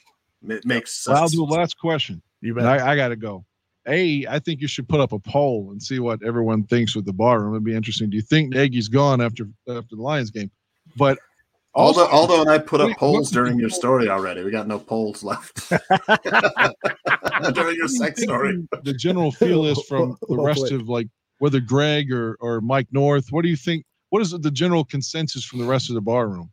Yeah, I am going. Well, Dan, are you and I still planning on doing a show after the I'd love to. Yeah, I'd love to. All right. So here's what we're going to do. Dan and I, and anybody else is welcome to join us after the game, the Turkey game. I know people will be eating and so forth, but to kind of continue our tradition of always doing a post-game or after-game show, Dan and I are going to do so, and maybe we'll have some surprise guests. So, Dan, you and I will talk about that. We'll not only talk about the game, but we'll talk about what the latest is in the Matt Nagy situation. We'll talk about what other people in the bar room are feeling. I'll reach out to Mike North and Greg Gabriel and John Buffone and blah, blah, blah. Maybe we'll get a little video as well. And I promise to have some video of Heidi, who I'm having lunch with tomorrow. So maybe we'll have some fun with her and have her participate in some way, somehow. So yeah, you get out of here, man. Go save some lives. Make sure that you don't tell the firemen to go to the wrong address.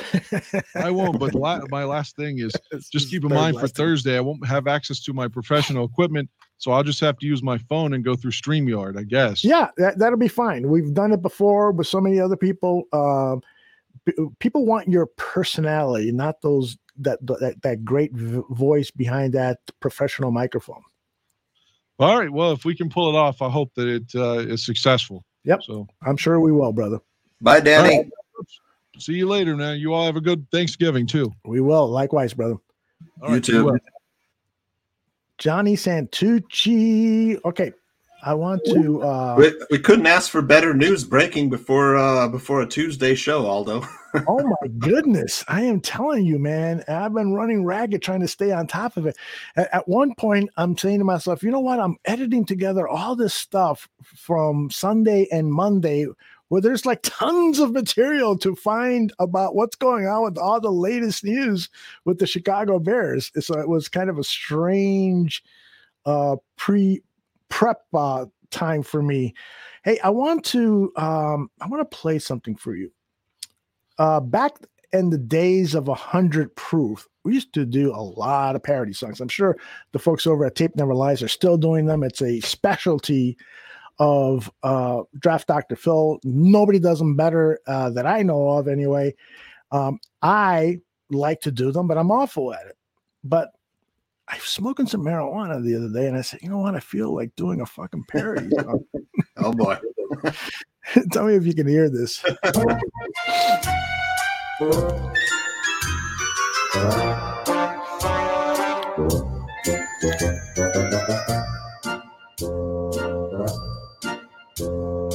Pace and Nagy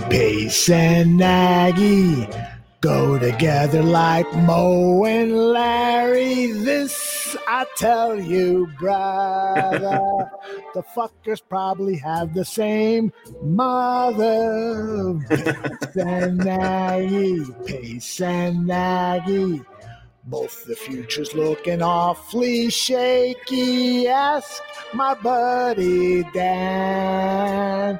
He'll tell you both should be can. Try to fantasize that both are done this season.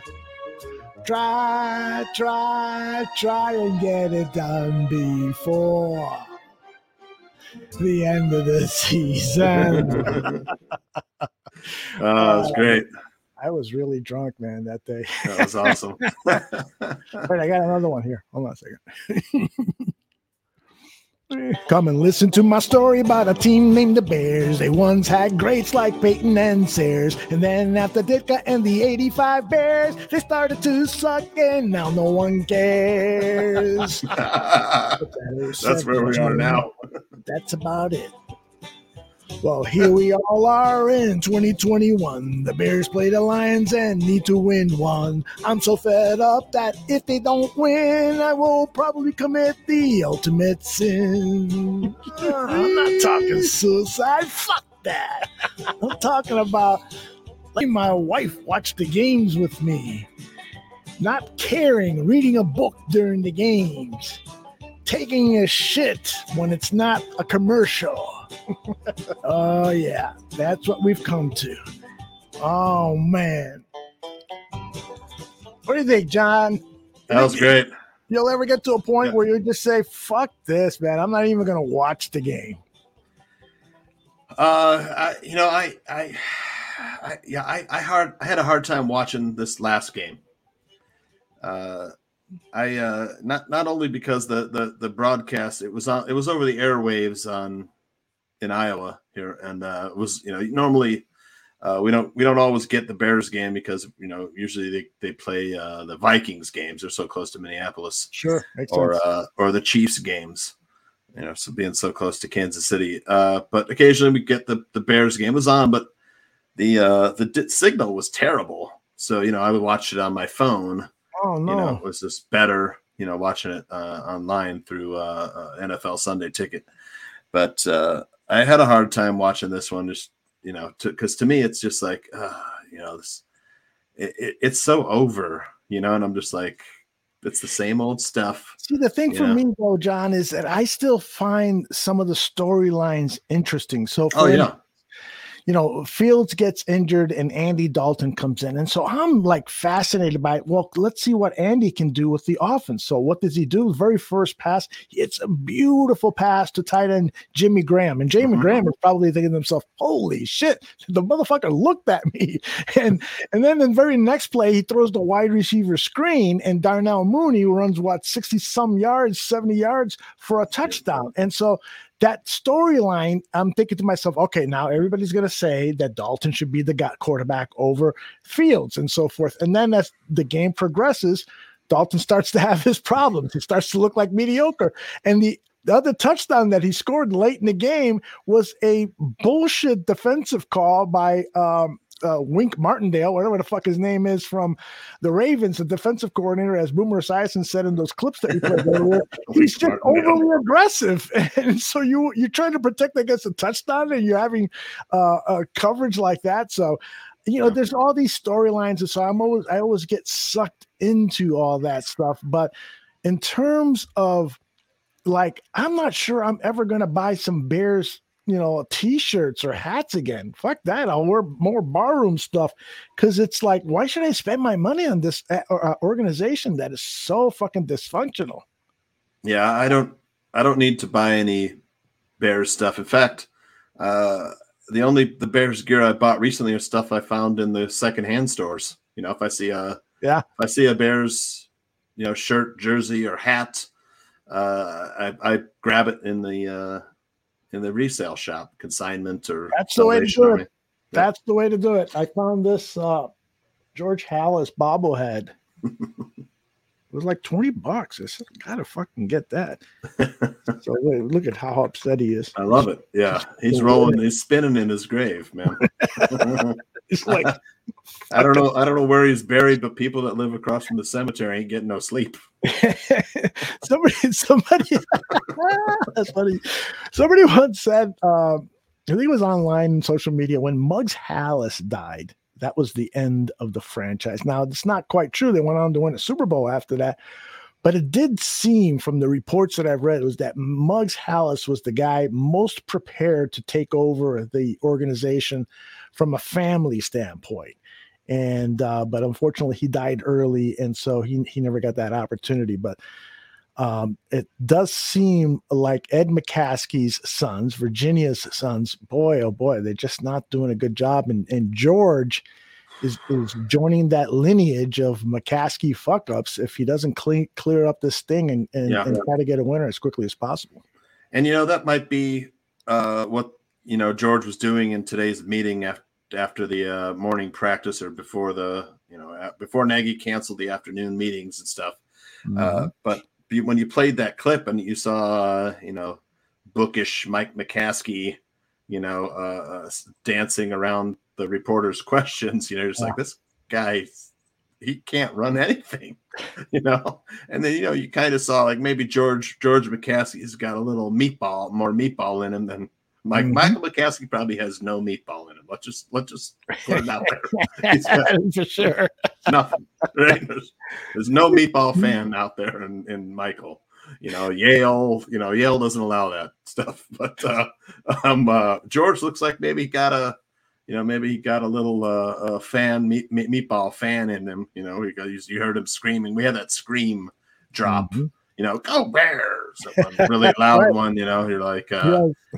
We had our hopes up, but recently it's been, leaking, these whispers leaking and stories leaking and talking behind the back. It's just been more of the same, or it appears to be more of the same. I guess we'll find out Friday. But the whole thing about I found it so ridiculous today. Like, hey, Matt, can I get a word? We're gonna let you go Friday. But clear out your office, but you got to put one more game. One more game. Can you do that for us? That just, and that does happen in some corporations. Like I was part of a organization where they told everybody, not everybody, but the people that were letting go, we're letting you go in August. We know that it's February, and so we wanted to give you some time to start looking for work and so forth. And from one aspect, from the corporate standpoint, in a middle class people like us, we're thinking, oh, well, at least I got a job here for the next 8-9 months. And so it allows me some time to get my shit together. But that doesn't really help people like Matt Nagy. Yeah, we want you to stick around for another few days and stuff. That's just not the way it's done. Not the way it's so ridiculous. By the way, Michael McCaskey, you said that he was did you use the word bookish? Yeah. Bookish. So he did write a book. Did you know that? He wrote a book called The Executive Challenge, Managing Change and Ambiguity. Maybe they should fucking read that book now. That's what needs to happen here, is properly manage it. I would never read that book. No. I've lived it, so I don't need to fucking read that book. But do you think, let me ask you a question. Do you think, like, after today's whatever got botched up, if it was a botch, botched job by Bears management team, do you think they'll learn any lessons from this? Like, hey, I guess we don't know what we're doing. Let's hire somebody that does. Well, that is a really, really, really good point, because this thought flashed into my mind for about 3 seconds, and so it's not fully baked yet. But maybe the changes need to be that you need a new chairman. We've been saying a new president of operations replace Ted Phillips. Why not replace George McCaskey with somebody outside the family? Let's go out and, I don't know who, but, bring in a whole new chairman, somebody who has had success at the NFL level, who has the executive experience to work with city governments, to manage an organization with a president and GM and coaches and so forth. Maybe the changes need to start at the very top. We know they're not going to sell the team until they're ready to sell the team, but there's no stopping them from Virginia for Virginia to, say, kids, you fucked this up long enough. Let's bring in my good friend. We need fucking Elon Musk. Yes, exactly. Elon Musk. Please. Get the rocket ship to take off. Rocket ship Bears. Wouldn't that be cool? But yeah, Toa says that, what happened to those rumors of Jeff Bezos buying the team. Jeff Bezos allegedly was at Hallis Hall, and so who knows what was going on in that meeting. Could be that he wants to help finance the stadium. Maybe he wants to buy the team. Maybe he really wasn't there. I don't know, but hopefully we'll get some more information on that. Yeah, in my opinion, the guy owns too much already, but hey, maybe it'd be a good thing. Bezos Memorial Stadium complex in Arlington Park. I'm with you on him owning too much already. Gary says, what about Greg Gabriel for team president? And I asked Greg Gabriel that on our last show, and he says he admitted, I'm totally underqualified, but if they offered me the job, fucking A, I take it. Those were his words. and PJ, we also talked about Champ Kelly. I asked Greg Gabriel, what do you know about Champ Kelly? And he said, I've heard a lot of good things about him. I don't really know him. I've met him a couple of times, but Champ Kelly is a guy who will be a general manager for either the Chicago Bears or probably some other NFL team. He's a highly sought after guy, and I bet you he'll be doing a lot of interviewing coming up. So while we're juggling Bears management positions around here, people have for years been, well, Ted Phillips is the problem. But the fish rots from the head. Yes. You know, the McCaskey kids, George and Michael. Michael is no longer with us, right? He passed away, I think. He passed, correct. He passed away. But there's So you've two got- other McCaskey sons on the board as Okay. vice presidents.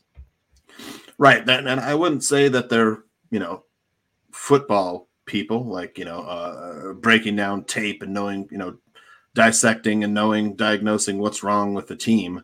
Right. But, and of course, Ted Phillips also in that same vein. Mm-hmm. So I've always been under the impression that, you know, that Ted Phillips doesn't really make any football decisions, you know. Correct.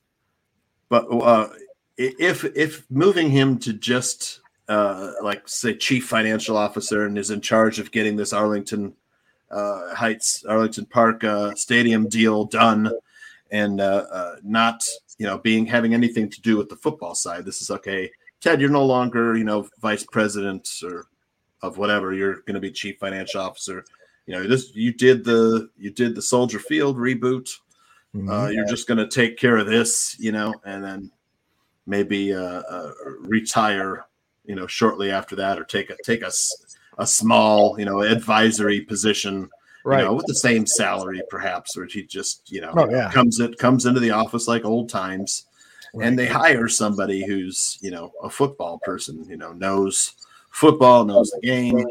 People are saying, let's move Ryan Pace into that position. I'm kind of like, no, yeah, because he's not an older guy. He's a young guy. I don't think he has quite the experience. When I think of a person who's good at diagnosing the game and knowing all facets of a game and can, you know, diagnose what's wrong, I don't think of Ryan Pace. I'll tell you that. I totally agree, but it does seem like they've been grooming him to replace Ted Phillips. So, for instance, you know, handle the management of the new Hallis Hall renovation, $100 million project. And so if indeed he was the major day-to-day project manager of that is a great education for now working with city governments for a new stadium and so forth.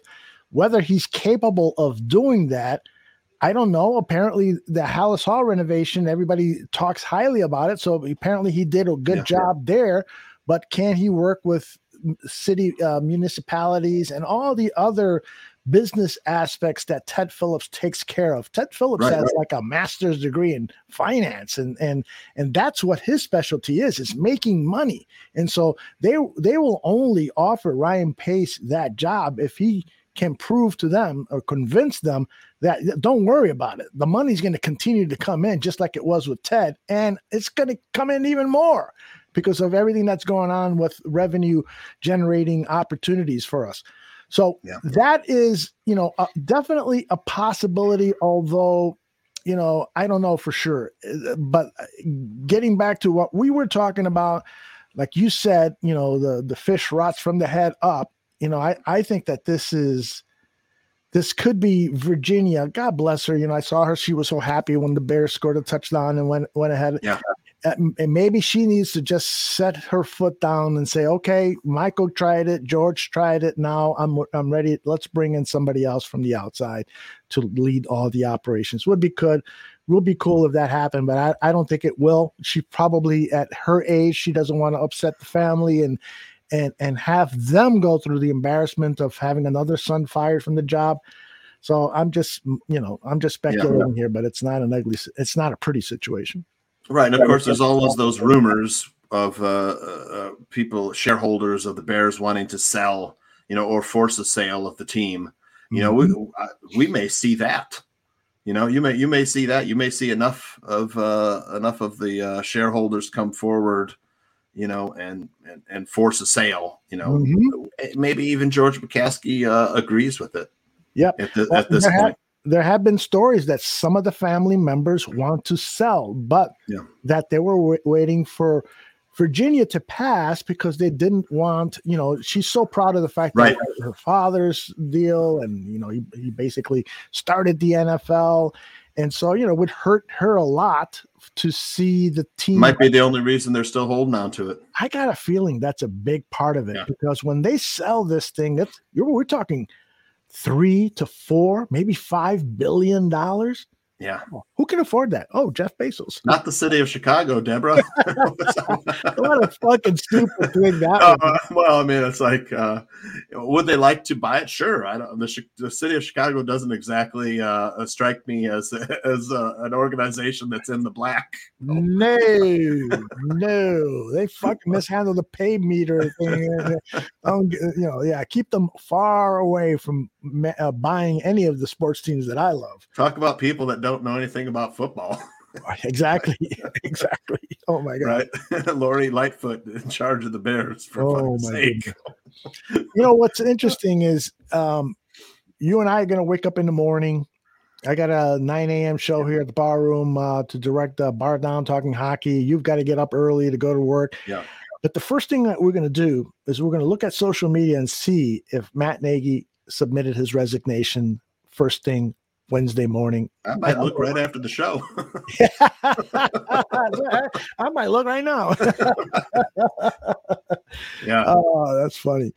All right, man. I got to pull the plug on this. It's been a long, long day for me. You are the man, brother. You came in here and handled everything behind the scenes, allowed me to kind of get my little breather and concentrate on what Mr. Dan Dwyer was saying. Added some color to the Bears situation. Yeah.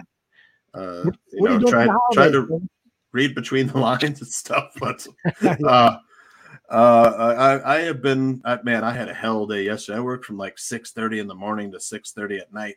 Oh, I had Entertainment Weekly releasing and Midwest Living both releasing yesterday, as long as another magazine too, that Anti-Inflammation, something that you and I are interested in, although as we get older. But I had 3 magazines releasing yesterday at work. The January issue of Entertainment Weekly have the Who's on the cover? Matrix. Oh, nice. Keanu and Carrie Ann, very lovely, lovely shots of very drawn out, kind of like a faint green, pale green series of shots for the cover story. And I think you'll get a kick out of some of the articles in there too. And did you work on the present Entertainment Weekly with Will Smith and the Williams on the cover? I do them all. Yep. Yeah. The Williams sisters. That was last month this month, right? November. Yeah, it's out right now. November, last week. Yeah, it's an excellent issue. Yeah. And I'm telling you, great movie. I think you'll enjoy it as far as, if you love sports movies. And he was actually, you're gonna love the character and hate the character at the same time, which I think is really hard for an actor to do. Yes, that's a great point. So I was like, sometimes like, this guy's great. Then I'm like, this guy's such a fucking dick. And I'd be like, what the heck? He's such a pain in the ass. But he's such a great father too. It's like you're just like, yeah, it was very inspirational. I love the kids, I love the story. It was excellent, man. King Richard on HBO Max. I saw Serena interviewed about it, and she talked about how emotional it was to see her. I got a little teary myself, man. Yeah. So it's a happy, feel good movie, I'm anxious to take a look at it, and I might give Will Smith a shot in that Ali movie. We'll put that into queue as well. I have to watch it. I got handed a baby bottle by one of the toddlers, so I think that's some kind of message. Although, get to work, brother. No bourbon. That doesn't apply to me, does it? No, that's for the toddler. Thanks for everything you do for the bar room, brother. Have a happy Thanksgiving, and you too. Happy holidays, everybody. Please tell the wife and the kids that Uncle Aldo said happy Thanksgiving. I will. Do you want to say hi to Uncle Aldo real quick? Yeah, bring her on. My 3-year-old Camilla. Hi, Camilla. Say hi, wave. Hi. Uncle Aldo. How are you? You are way past your bedtime. That's Camilla. She's 3. Oh man, and the other one's fast asleep, right? Yeah. She had a rough day at kindergarten today, or a long day at kindergarten. Not rough, but she loves school. She's like, she's all school. She just loves it. Girls going there, learning, doing everything. Just can't wait to go to school. Yeah, well, you gotta love that when your kids love school. That's half the battle there. Yeah. Yep. All right, brother. Have a great Thanksgiving. We'll be in touch. You too. Happy holidays. Thanks. Yeah. By the way, you got one more betting tip for us before we go away? Like I said, I love the under in the Bears Lions game. Under. Okay. I'm not sure what the line is right now. I also would take the Lions +3. I already did that. 3. Yeah. 3.5. My top bet last week was the Colts +7 versus the Titans. Just blew them out, right? Yes, send Jonathan Taylor a thank you present. Right. I have 5 touchdowns. Yep. All right, go feed that little one, brother. All right, take care, Aldo. You got it. All right, I'm gonna just say to everybody that tomorrow's Wednesday. It's Bar Down Hockey at 9 a.m. The Parisi brothers. Actually, Joey Parisi will not be there, but our new addition to the show, it will be there with Vinny, and so they will talk NHL hockey.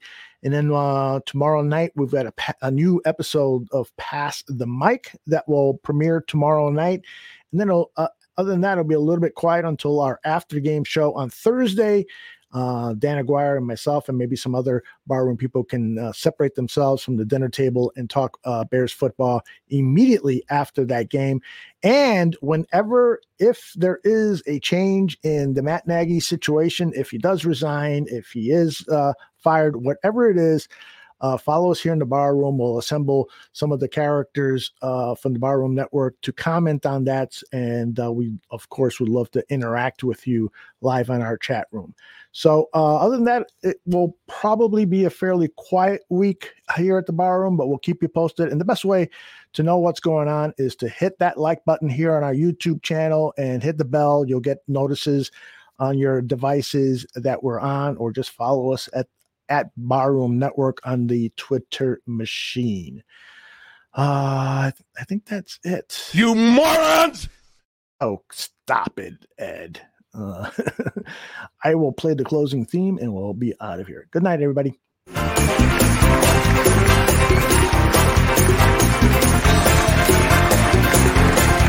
Thank you for listening to Dan and Aldo Bare Their Souls.